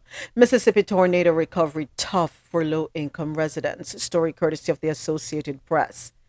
A massive tornado obliterated the modest one-story home that Kimberly Berry shared with her two daughters in the Mississippi Delta flatlands, leaving only a foundation and some random belongings: a toppled refrigerator, a dresser and matching nightstand, a bag of Christmas decorations, and some clothing. During the storm on Friday, Berry and her 12-year-old daughter huddled and prayed at a nearby church that was barely damaged, while her 25-year-old daughter survived in the hard-hit town of Rolling Fork, some 15 miles away. Berry shook her head as she looked at the remains of their material possessions. She said she's grateful she and her children are still alive. "I can get this all back," she said. "This is nothing." She's 46 years old and works as a supervisor at a catfish growing and processing operation. She's fighting depression, saying she's not going to get depressed about it. Like many people in this economically struggling area, she faces an uncertain future. Mississippi is one of the poorest states in the United States, and the majority black Delta has long been one of the poorest parts of Mississippi, a place where many people work paycheck to paycheck in jobs tied to agriculture. Two of the counties walloped by the tornado, Sharkey and Humphreys, are among the most sparsely populated in the state, with only a few thousand residents and communities scattered across wide expanses of cotton, corn, and soybean fields. Have they declared it a natural disaster yet? The areas?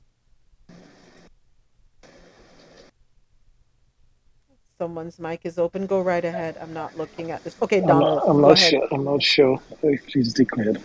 But I just want to touch on the story you just read about China. Yes, go right ahead. If I may. Yes, please. So now, while the U.S. is busy thinking that every South and Central of America country is just interested in sending immigrants to climb a wall and to come across the border, you're laughing, but it's serious. It's serious. China is moving in and making meaningful deals with these people to help them to solve their problem. Be it at the benefit of China, yes. But while the US is sleeping, China is pumping billions in these countries. Sooner or later, we would wake up and everybody would be complaining as to why China is taking over there. Mm-hmm. Mm-hmm. Are you there, Donald, or is it me? Yeah, I'm here. Okay. Yeah, so I'm saying, like the US keep losing the plot right through. Mm-hmm. And people are just waking up and say, listen, gone are the days when we would just be hat in hand to the US. The Chinese are coming, they're not perfect, but we prefer to deal with them because at least they give us some say in what we decide. Yes, they have contracts tied to resources and so on, but it's better off than what we get from the West. Mm-hmm. Because at least China don't come and lecture to us. And I think the US should take note. Yeah. As was pointed out by the ambassador, right? Take note. Okay, so I found this. Yes, so President Joe Biden on Sunday issued an emergency declaration for Mississippi and is making federal funding available to hardest hit areas. All right, so that's some good news. Ah, Sir Kels, don't push it. Don't push it. Sir Kels says China needs to build a military base in Honduras. Thank you for your comments, Donald. Next up, death toll climbs to 7 in Pennsylvania candy factory explosion as all missing individuals are accounted for, officials say. Story courtesy of CNN. 2 additional bodies have been found by search and rescue teams working to locate missing individuals after the explosion of an eastern Pennsylvania candy factory last week, raising the incident's death toll to 7 people. We do believe them to be the remaining presumptive missing individuals. That's according to Wayne Holborn, chief of the West Reading Police Department, when speaking at a news conference. Now that all missing individuals have been accounted for, the focus will shift to an investigation of the explosion. The explosion erupted shortly before 5 p.m. on Friday, leveling the R.M. Palmer Company facility and stunning West Reading, a community of about 4,500. And this community has been home to the Chocolatiers operation for more than 6 decades. On the news last night, I heard, one gentleman whose relative was in the explosion that they were looking for still, and him remaining hopeful, did mention that workers had complained about smelling gas, and it went ignored. You don't play around with gas.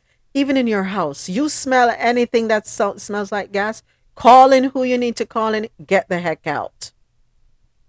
If you're smelling gas, there is a leak somewhere. So get ready to write these checks because lawsuits are coming. Shift in San Francisco politics serves as warning from Asian American voters to Democrats in 2024. Story courtesy of CNN Politics. Aline Ju used to vote in a simple, rapid manner. Scan the names on the ballot and pick the Asian-sounding names. That was before 2020.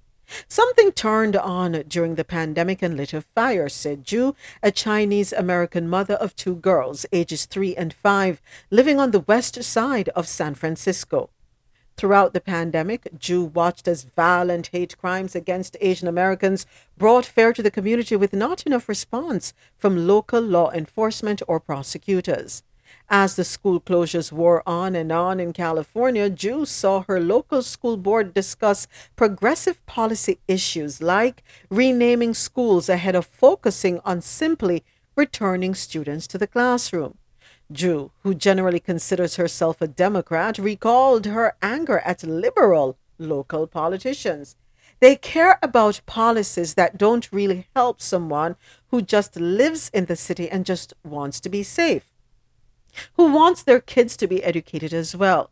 They forgot the core problems for regular people. I wanted to do something to try to change and take that power back. It was fear and frustration, a lot of frustration, that I turned into action. Her involvement began with stuffing envelopes for recall campaigns against the district attorney and several school board members, and then grew. She even appeared in Chinese language campaign ads for a moderate Democrat running for city supervisor.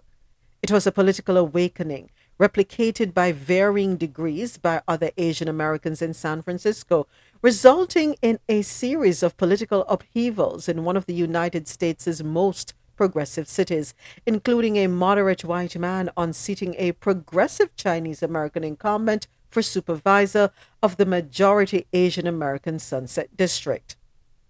California activists warn that these shifts in the politics of San Francisco, a place that has long been a beacon for progressives, are a signal to national Democrats ahead of 2024, and that the party needs a course correction with the fastest growing racial group in the U.S., Asian Americans. All right. Who is the governor for California? Newsom? Is he going to pay attention? Go right ahead. Sonette, was that you? Go right ahead. I mean, I was gonna say that it seemed like that was a San Francisco specific bit, but yeah, Newsom, is he paying attention? I don't know. Hmm. It is. San Francisco has a higher population of Chinese than the rest of the state, but I don't know. I'm gonna stop talking. Okay, thank you, Sunette. Well, we will wait and see what happens. Hmm. Okay, beloved comunidad says in the chat, it's the white identified Asians with wealth issues in San Francisco. Interesting. All right, we stay tuned for more. Yeah, the ones who live down in Menlo Park too. Ah, all right. Go ahead, Yeah, James. yeah. American politics is so weird. It has to do with groups and people than anything else. Like it's just confusing because it just seems like if you're a part of a group, like the plan going forward is to grow your group, and so you have the numbers that will threaten whichever party to lean towards you. Like if you're Asian American, then you grow your group. Like Latin American, you make sure that the numbers are up in terms of like our vote counts. Mm-hmm. LGBTQ movement, our numbers can swing the election, and it just seemed like a method that's not sustainable. Mm-hmm. Like as I said, here in Canada, like people vote on healthcare, people vote on like childcare and education. Like they're not voting on like people, like they vote on like security, like the people want to feel safe, but like in any election, you don't see like any group stand out, like Jewish Canadian or Latino Canadian. Like I've never seen an election where people are targeting a particular sector of people, a Mm-hmm. particular group, to swing the election. They target like interest, like certain people are more interested in free education than upgrading the free healthcare that we have already, and different parties will target. They'll run their campaign based on free education, and the other party would just say like, okay, we're going to make sure that we're going to add dental care Mm-hmm. because dental care is not free in Canada, like, and stuff like that. So policies, not people. So it's kind of weird. I don't think it's sustainable though. It's Mm. not sustainable. All right. Because yeah, groups are going to feel left out. Blacks are going to feel left out. Asian Americans are going to feel left out. People from the LGBTQ are going to feel left out. Like Christians, conservative. So yeah, policies, not people. All Or right. groups. Thank you, James, and thank you, Comunidad. Okay, next up, race left out of Rosa Parks' story in revised weekly lesson text for Florida schools highlights confusion with Florida law. Story courtesy of CNN. Studies Weekly, a publisher that provides educational periodicals for Florida's K through 6 grades, revised one of their lesson plans for the 2022 to 2023 school year to take out race as the reason Rosa Parks was told to change her bus seat and why she was subsequently arrested. The initial text, which reportedly said Parks was told to move to a different seat because of the color of her skin, was edited because individuals in our curriculum team severely overreacted in their interpretation of HB 7 and made unapproved revisions. Florida's House Bill 7 restricts what can be taught to students about certain topics, including race. It went into effect as law last July and requires schools to submit instructional material to the state's Department of Education for textbook review. Studies Weekly says the revisions were missed due to errors in the quality assurance process, and they have taken corrective action and implemented safeguards to ensure nothing like this happens again.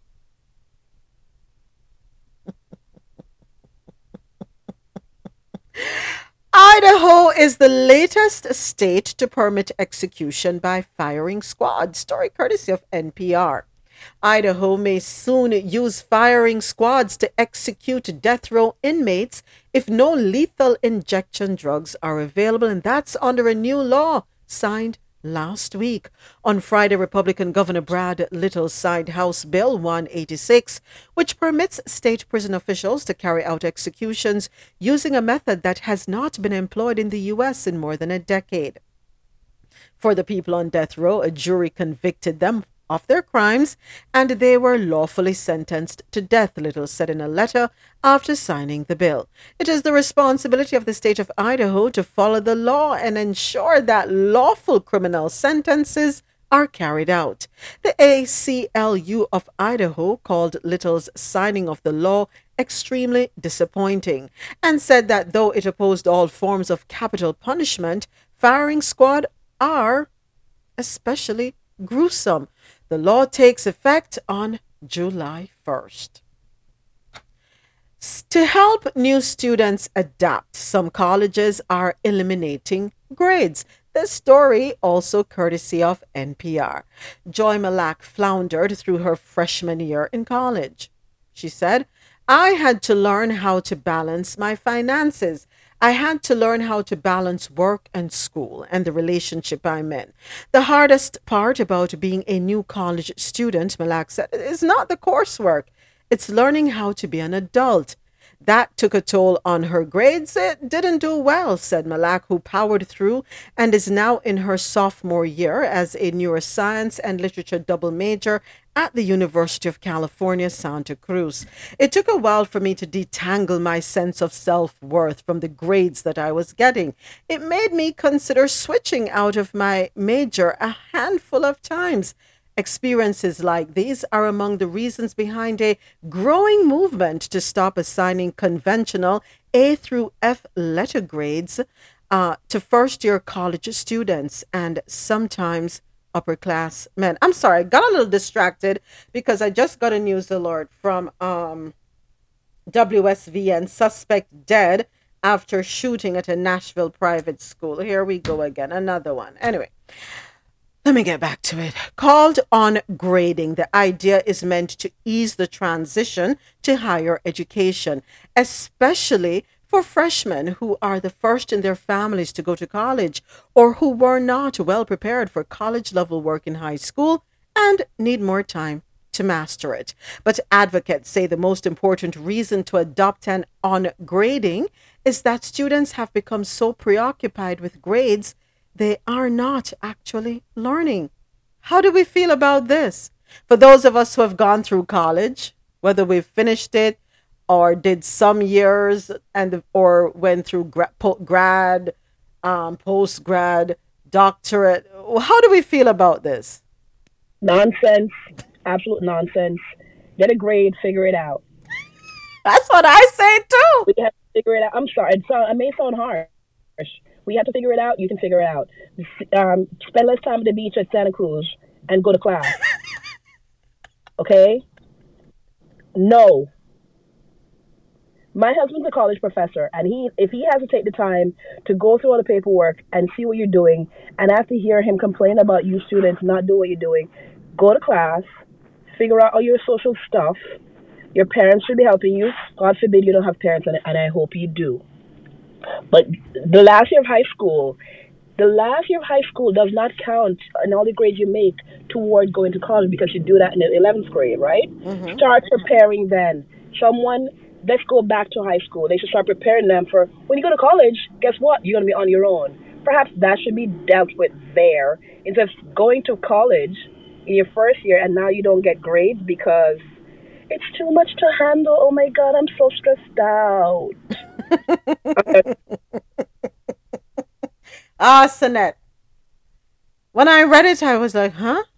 How many people have come from the Caribbean, from Africa, Latin America, working 2 jobs, looking after families, still go to college and still get those A's and B's and get that degree and did it.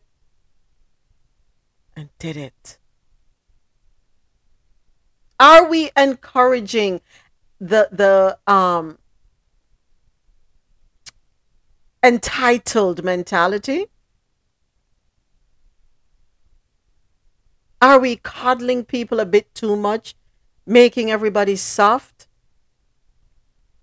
And I understand she has her family, she works, but she's not the first to do it. Go ahead, go right ahead. Well, when it comes to that, I think it's a double-edged sword, to tell you the truth, because I think there are curriculums where people go in, there are people that come out with the A's and so on, and cannot apply what they should have learned. There are people that are very good at cramming or figuring out what past questions. I know people used to just go to the library, do a couple past questions. They know some aspect of it will be repeated. But if you ask them to break down the curriculum, if you ask them to break down the such area, they literally doesn't know. Or 2 weeks after the exam, because they cram for the exam, they know nothing. I think our method of education has to change. You understand? And there are people who just terrible at exams, who get disadvantaged, not necessarily because they do not know the coursework, but they just don't perform on the exam itself. You understand? So I could understand there is both sides to it. Okay?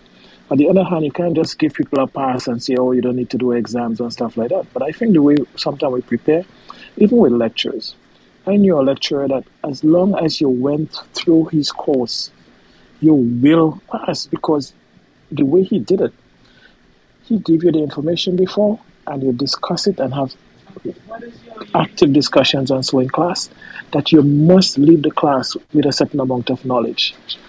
And I've gone to lectures where they have all the degrees in the world and they come and read the textbook. And I just did not go back to class, read the summary of every chapter. I know I will do good enough to pass because she just regurgitate or he just regurgitate what's in the book, and that's it. But ask me if I really learned the topic areas. No, I just do enough to pass. So it's a catch-22. Yeah, yeah. Thank you so much. Thank you, Sinette. Thank you, Donald. We cannot remove standards. Let me put it that way. And it seems as though that's where we're headed in every facet of life. Removing standard, removing something to work towards, just making it, giving everybody a quote unquote soft life.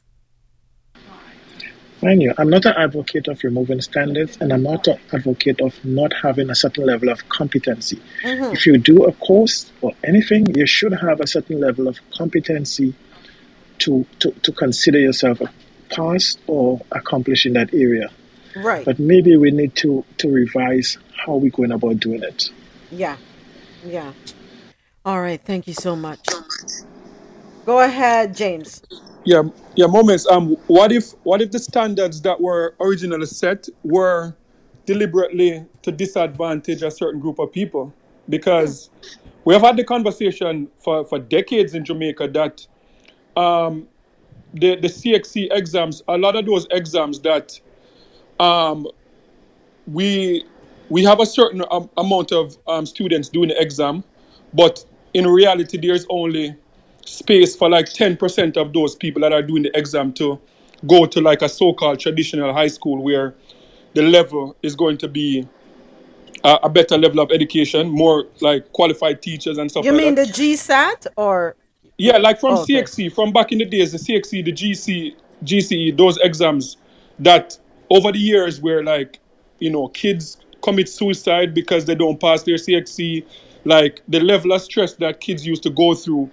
And as Donald mentioned, like, the known fact that a lot of students are not good on exams, like they'll be so good in classes, but when it comes down to exam, like they fail exam and they're wondering like why they fail even though they're.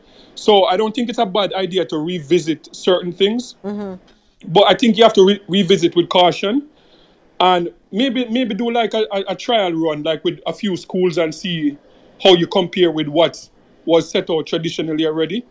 But certain traditions, because like even in the system, because okay, like for example, like in Jamaica, like where the whole, we talk about it in this room a lot, like lawyers, everybody's preparing to be lawyers, doctors, nurses, but there's only so many jobs for those people. What about trades? What about this and people thinking that okay, a degree or a certain level of education, if you don't have the capacity to get that you're worthless. You're not worth the same as someone that can go to sixth form and so it's okay to revisit, but I would say like revisit with caution. Don't dumb it down for people like how like we have the autocorrect now on our text message that's doing everything for us. But if you're going to revisit it with caution. All right, thank you so much. All right, got to keep it rolling. Thank you, James. In Believe It or Not stories, a Mississippi woman shoots and kills her husband on Facebook Live, but TikTok is the problem, right? A Mississippi woman was arrested on Saturday after allegedly shooting and killing a man during a Facebook live stream. Khadijah Michelle Brown, 28, was charged with murder and booked into the Lowndes County Adult Detention Center. The sheriff's office responded to a domestic violence report at a residence around 7:42 a.m. Upon arrival, officers located the body of Jeremy Brown. The 28-year-old victim died from a single gunshot wound. The dispatch reports that Brown and the victim were husband and wife. According to law enforcement officials, Brown began arguing with the victim and things became physical. Brown then allegedly shot the man. There was a history of domestic violence between Brown and the victim. This was a tragic and senseless murder, and our thoughts and prayers go out to the family of the victim. Fortunately, Brown is in custody, and we look forward to the criminal justice system holding her accountable. A handgun and other evidence were recovered from the home. Additionally, the audio of the shooting was captured on video during a Facebook Live. The phone was thrown down during the stream, and a gunshot could be heard. TikTok is the problem, though, right? That's what I'm saying. TikTok is the problem. So thank you, Teflon. Thank you so much. Question. So in my mind, I'm sounding like Yemi Alade. In my mind. What did Yemi say? I don't know. Question. This is the way she says question. Where's my Johnny? In that song, where's my Johnny? Johnny, that one. But question. 4 hours. What came out of those 4 hours, really and truly? Isn't TikTok doing the same thing that Facebook and Meta? I'm sorry, Facebook and IG owned by Meta is doing? And what Twitter is doing? What's the difference? Somebody enlighten me. Aren't they all sharing our data? Selling our data? China is the difference. Chinese. They are Chinese, so they can't be doing the same thing. Interesting, right? Really interesting. Hold on a second. I downloaded this. I'm going to play it real quick. Hold on. Oh, Congress. Boy, you have really done it. We're not going to... You said that you wanted your 90 minutes of our average time back per day to give to the networks. We're not doing that, but I do have a new fun thing we can do if TikTok is banned. I personally don't think it's going to be banned. I think there's going to be some kind of a compromise, but I don't know if we're going to like the compromise. But anyway, if we were to at some point lose access, we would go and do a fun little thing called capitaltrades.com. And that is where we can look at all of the crazy Shiite Congress does on the stock market. They buy and sell, and it's very interesting. You should see these. Like, for instance, Dan Crenshaw. He's a Republican out of Texas, and he was pretty vocal in the hearing on Thursday. Looks like you bought some Meta stock in December. You've got some Google stock, some Amazon, some Apple. You know what's awesome is that we could see anytime you buy and sell. And if we have some extra time on our hands, like maybe we don't have our favorite app to speak on, then we could take that extra time and look at the shady crap you're doing.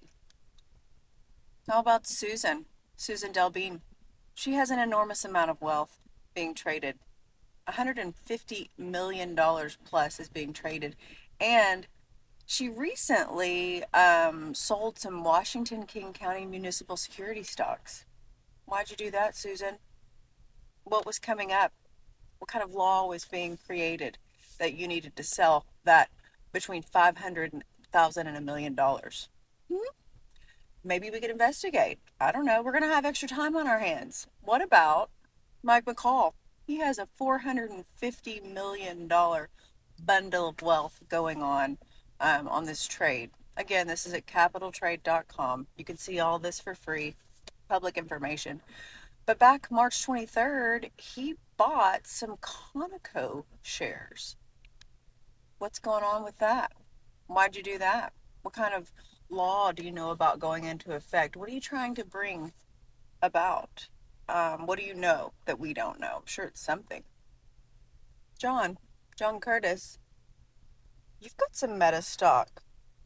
You bought some over there on March 14th. I don't know, it could be sell. I'll have to look over. But you did something with some Meta stock. You've got some Alphabet stock. You've got some trades going on Amazon. We're going to have more time on our hands, guys. We're going to be able to look and see what Josh is doing with his $143 million worth of securities. He last traded on February 28th. I'm just saying, it's probably not a good idea for us to be idle because we can now look into all the shady shit you're doing regularly that we never really thought about before because we were all just exchanging information freely and having a good time. The TikTok ban is not in Congress's best interest, even though they think it is because the securities they hold benefit from the banning of TikTok. Food for thought. Here's another one. Oh, Congress of University of Clownship. The USA. First and foremost, the way y'all treated Mr. True, you ought to be ashamed of yourself. You made us all look like a bunch of idiots, and you made us look like a bunch of angry Americans. I cannot lie, I was so embarrassed by how that man was treated, and I felt terribly for him. Don't you beep at me! That man was just as kind, professional, and courteous, and patient as I have ever seen before. And every question y'all asked him, the gentleman tried to answer it, and y'all would cut him off. That ain't what I asked. Well, hell, maybe y'all need to ask it in kindergarten terms, because didn't nobody understand what none of y'all was trying to ask. Y'all really had that man in Congress asking him questions about Wi-Fi. Baby, you better call AT&T, because he ain't the one. What really irked my nerves is they sat up there talking about they worried about the children of this country. Let me tell you something. The last government official or important person of this country that I feel cared about our youngins was the Queen, one and only, Michelle Obama, when she changed the lunches to be healthy in school. Fast forward years later, and now our children are walking into school with bulletproof backpacks. But you worrying about an app and how long a child stays on an app. That ain't the app's problem, honey. That's the parents' problem. Do parents not understand that 8 o'clock they could be like, okay, it's bedtime, give me your phones? And the hypocrisy of y'all thinking that the book face ain't doing something terrible that this app ain't. I can tell you one thing. I think the book face is listening to me because every flipping time I say something to my husband like, I wonder who's got cat food on sale this week, I can open up the book face and guess what I see? Cat food ads. The clownery that I seen trying to blame this app for so many other things that other apps do as well. Y'all making me feel like y'all made me feel during COVID when we was all got stuck in our house. We couldn't leave. There was curfews and probations and Lord everything else, which is why half of us came to this app to find companion and friendship and, see what people are doing in their day-to-day lives. How are they getting through this terrible situation? But why ain't y'all worried about more important things in this country? Did you know that fentanyl in this country is a daggum epidemic? That every 8 seconds somebody overdoses? But you worried about TikTok. I'm going to tell you what I'm worried about. I'm worried about what got told to us. And what got told to us was, we're going to lower medication. I ain't seen any of that. Matter of fact, what I have seen was a lady on TikTok the other day that had to choose between spending $1,900 on her son's insulin or $800 on her rent payment, because next month it was going up from $800 to, again, $1,350. But now she can't afford $1,350 in rent. Why ain't y'all making it where these landlords or where these corporations cannot up these rents like this, $600, $700, $500? Y'all got people packing up their stuff and choosing to live in their vehicle because they cannot afford a one-bedroom apartment any longer. You want to talk about the food prices? People can barely afford groceries nowadays. A bag of chicken is $30. I worry about homelessness in this country, children going hungry in this country because they are, all day, every day. And I don't know what in the world's gotten underneath your butt, but for the past couple of years now, y'all can't leave anything alone. Y'all can't leave nothing alone. Why? Leave the LGBTQIA alone. Leave the trans alone. Leave everybody alone. I fell out the recliner the other day when I heard that Tennessee was going to make it a clerk's job and responsibility to allow somebody to get married or not. Since when? Since when should anybody give a clerk an authority to take somebody's human rights away? You should be able to marry whoever the hell you want to marry. But y'all just been opening up all this stuff. You want to change this and change, unless you want to talk about Mississippi. I didn't think so, but you want to worry about an app. You want to worry about an app as if it is hard. They can have my data. I don't even know what data is, for goodness sakes. You ain't gonna find nothing on my social media messaging except for recipes and who's got Crocs on sale for the week. Lord have mercy. I'm just so mad how they treated that man. Mr. Chu, if you ever see this, my apologies. We are not all like that, all right?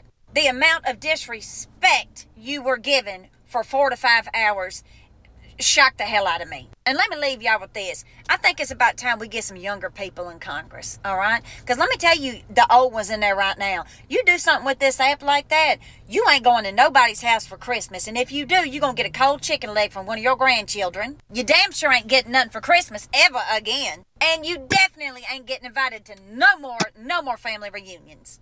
And ain't nobody going to vote for your butt. Leave stuff alone that don't need to be messed with, all right? This app wasn't doing anything to y'all, but I think it's got something to do with far more things than any of us can possibly know. I think it's got to do with money, and control. There are actual people that come to my page every day that suffer from agoraphobia, right? And they enjoy my Come With Me videos where I go to the post office, I go to Walmart. They get to see a little glimpse of what it would be like, if they got to do those things, but they're not able to right now. So they enjoyed that from me. I am a mother figure to 11 million people. Whether they are the same age, younger than me, older than me, it doesn't matter. There's a little piece of their inner child getting healed because they finally know what it feels like to have a mother that actually cares about them, that checks on them, that looks them in their face and says, I'm proud of you. I believe in you. They're healing themselves. And you might think it's a dumb social media app, but it is very powerful in a good way. But y'all keep trying to poke at all these little things that you think is bad that no other app, that all the other apps are doing. The same daggone thing. Y'all focusing on the wrong thing, honey, and you're going to be messing up 150 million people's lives. There are people that have grew their business on this account. There are people that have found their long-lost family members. Yeah, I downloaded those 2 of the many that I came across. I understand security concerns. I do understand security concerns. But we have security concerns when every damn thing we use in this country says made in China. I'll leave that right there. Yeah, media is totally different though.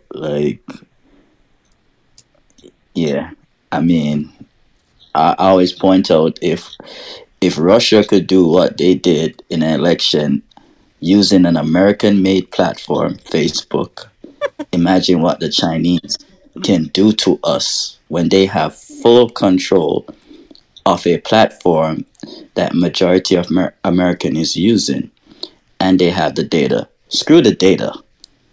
Just imagine what they can do controlling the algorithm. When election time come, anything, they could use TikTok to create chaos amongst ourselves here in the country, and that's all they need. And I like the platform, but I could see the concern that that Congress have. That's all. I could see the concern. That's it. Okay, fair enough. Thank you, Joy. Anybody else? See, this woman Hey done left everyone. her. This woman done left her accent with me. Gone ahead now, Afo. Yeah, I agree with you. Yeah, sorry. I agree with you. When I can hear me, I have a red Yeah, bar. man, go right ahead. Yeah, I agree with you. And with the first video you play, Mm-hmm. the other, well, yesterday, before yesterday, when me see some little clips on YouTube or the interview and some stuff. Cause I didn't know that even though you don't use TikTok, you don't have the app and none of that. Mm-hmm. It's going on other website. TikTok still get the data. I was like, damn, you know what I mean? So them still collect your data even though you don't have an account with TikTok, none of that stuff. So knowing that and other ways of them collect data, the data and all that stuff, that is what America is mostly worried about, the data.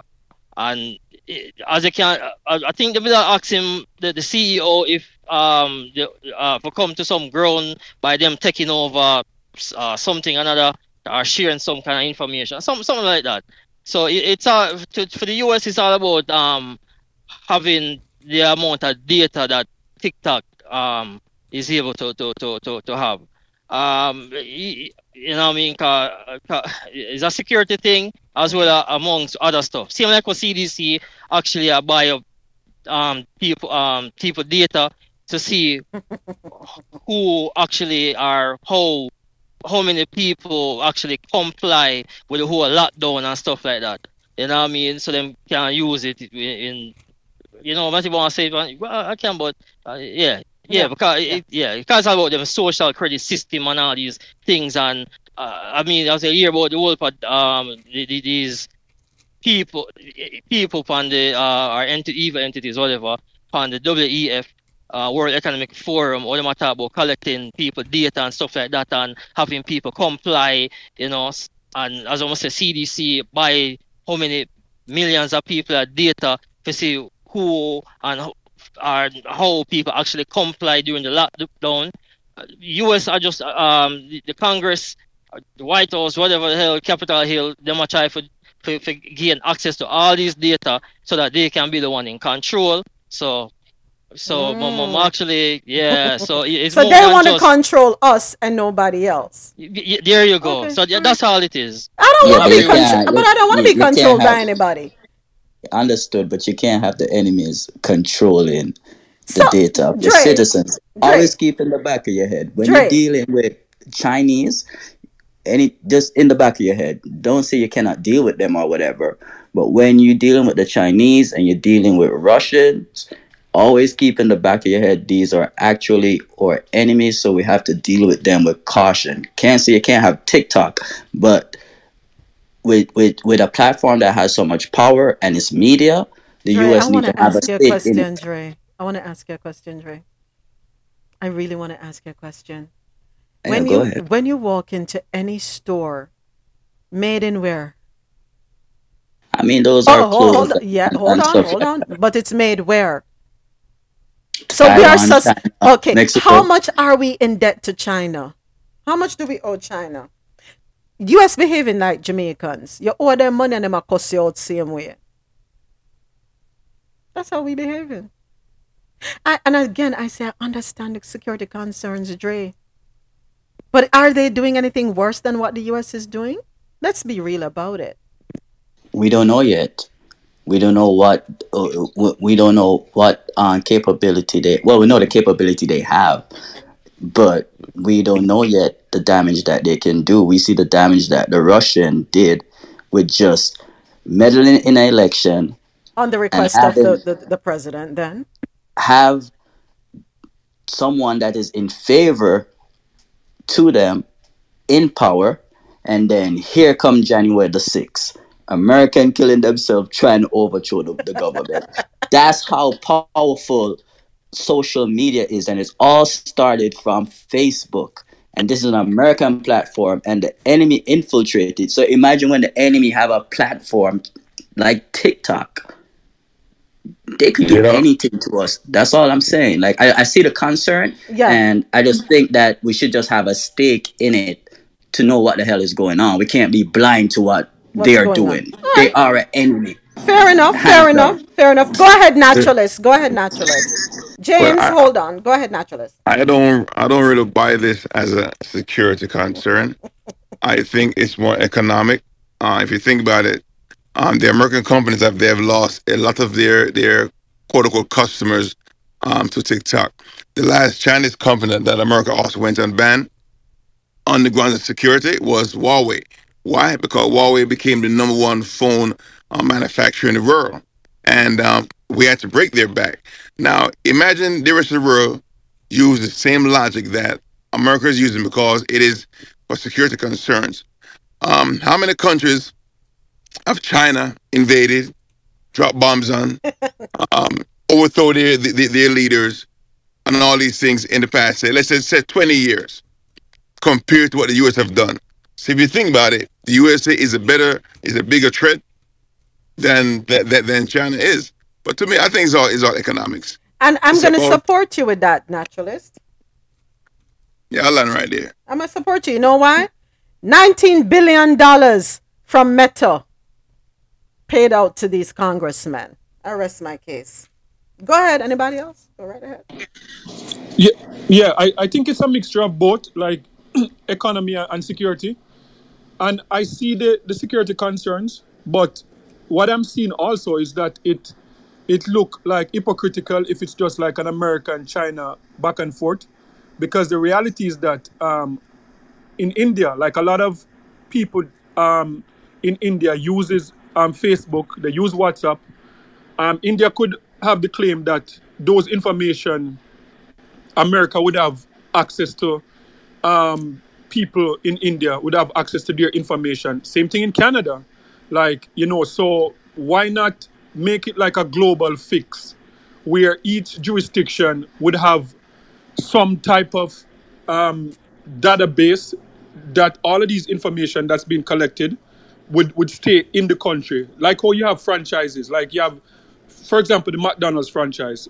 All over the world, wherever you go, there are different types of McDonald's and different head office and stuff set up. So there's a Facebook head office in Canada, set up like a system there where like all of the data collected from Canada, even though I don't know why they're collecting our personal information. Facebook is doing it. Same thing like what the lady said, like I'm talking about cars to my wife and cars just pop up on Facebook.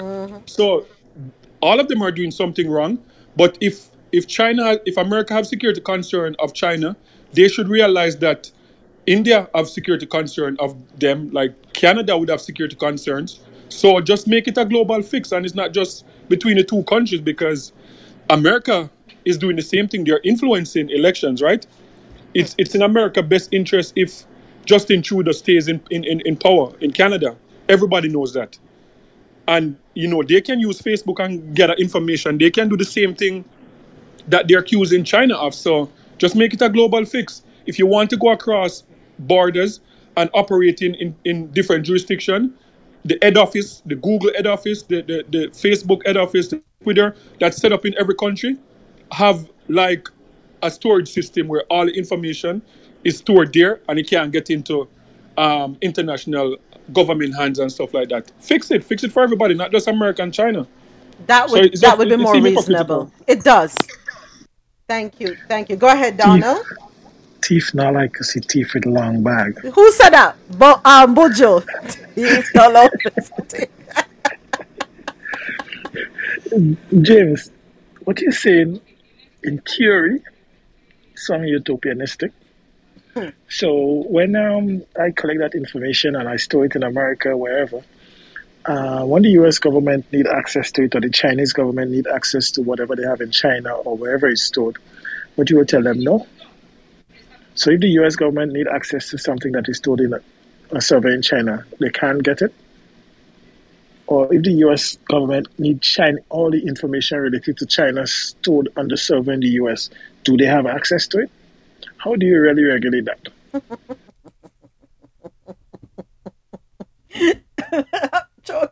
Yeah, but Donald, remember that's how it was before. Remember back in the days, like 20 years ago. Go back to 20 years ago when like NYPD and those places, like they would have to go to like the court, get like go to the court system to get like a ping from a cell tower to solve a murder case. They couldn't just walk into the Verizon or any of those and say like, okay, we need access to this cell phone to see like if this person that's suspected of a murder was in this area when the murder was committed, and they would have to go through a system to get it. No, you don't have to do anything. They have access to everything. So like if there's like some terrorist attack or there's some war crime or whatever, there can be special arrangement that's made to say like, okay, can we stretch across America as a Chinese official and get certain information, stuff like that. But like people, personal information, your address, or what you like, if you log on to Pornhub, them can stay and say, okay, this person like porn, let me send them some porn. If you log on to car, they can say like, okay, let me send this. So all of those information should stay in the country. Like if it's other information that to solve certain war crime or anything like that, then they could have access to it, different governments. That would not happen because the information you're talking about is too valuable. As naturally say, it's all about money, and nobody's going to give it up. This would be a perennial fight. Listen, excuse me. You know what's interesting is that we're all here talking, and they know how to rile us up. They know exactly what to project to us, to buy us, so that we can be invested. And all it is to protect their financial interests, if you ask me. So Zuckerberg has donated $19 billion. He has lost a lot of revenue since COVID with TikTok. Let's be frank for a second. You scroll through Instagram, after 5 minutes you're bored. As to Facebook, I even locked down my Facebook account anyway. Who uses Facebook much anymore? Even grandmas are on TikTok with their accounts, hundreds of thousands of followers. Grandmas, and they're dancing, and they're, people in their nursing homes doing their thing, and yeah, TikTok is where it's happening. So they have lost a lot of ad revenue. Now, nobody likes to lose money, and so when you're losing money, even the drug dealer, you watch it in the movies, they do this. They go back and they say, come on now, we got to do something. We got to get it back. And they will send their people out on the ground and with tainted drugs so that those people will start losing their business. It's all a game, and we are falling for everything. Well, that's me. And security, everybody shudders at the thought of security. So it's an easy sell. Just like when Trump was campaigning. We're going to build a wall. Why are we going to build a wall? Because everybody coming across the border is a rapist and a murderer, and they're going to rape our wives and our daughters. Yeah, he here grabbing kitty cats. We have problems here. We have security problems right here in the U.S. that we're not addressing. See? Well, just pop up. We have issues that we're not addressing. 3 children dead after a shooting at a private Christian school in Nashville. That just happened. That just happened. But they're not going to talk about gun control up in Congress because, oh, God forbid you take money out of our pockets. Keep killing your damn selves. We're going to make it even easier for you to get your hands on guns. Right now, there is a push in the state of Florida. You're not even going to need a permit. Just go buy a gun. But we're worried about TikTok. We have security issues right here.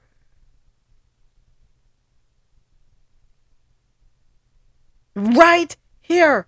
So, of course, Zuckerberg is losing ad revenue. So he is going to do what all lobbyists do, pump money into the politicians who they can control and the politicians who will make things happen. Clean house. We're sick of them. Every single one of them up there, they're like a prostitute for sale to the highest bidder.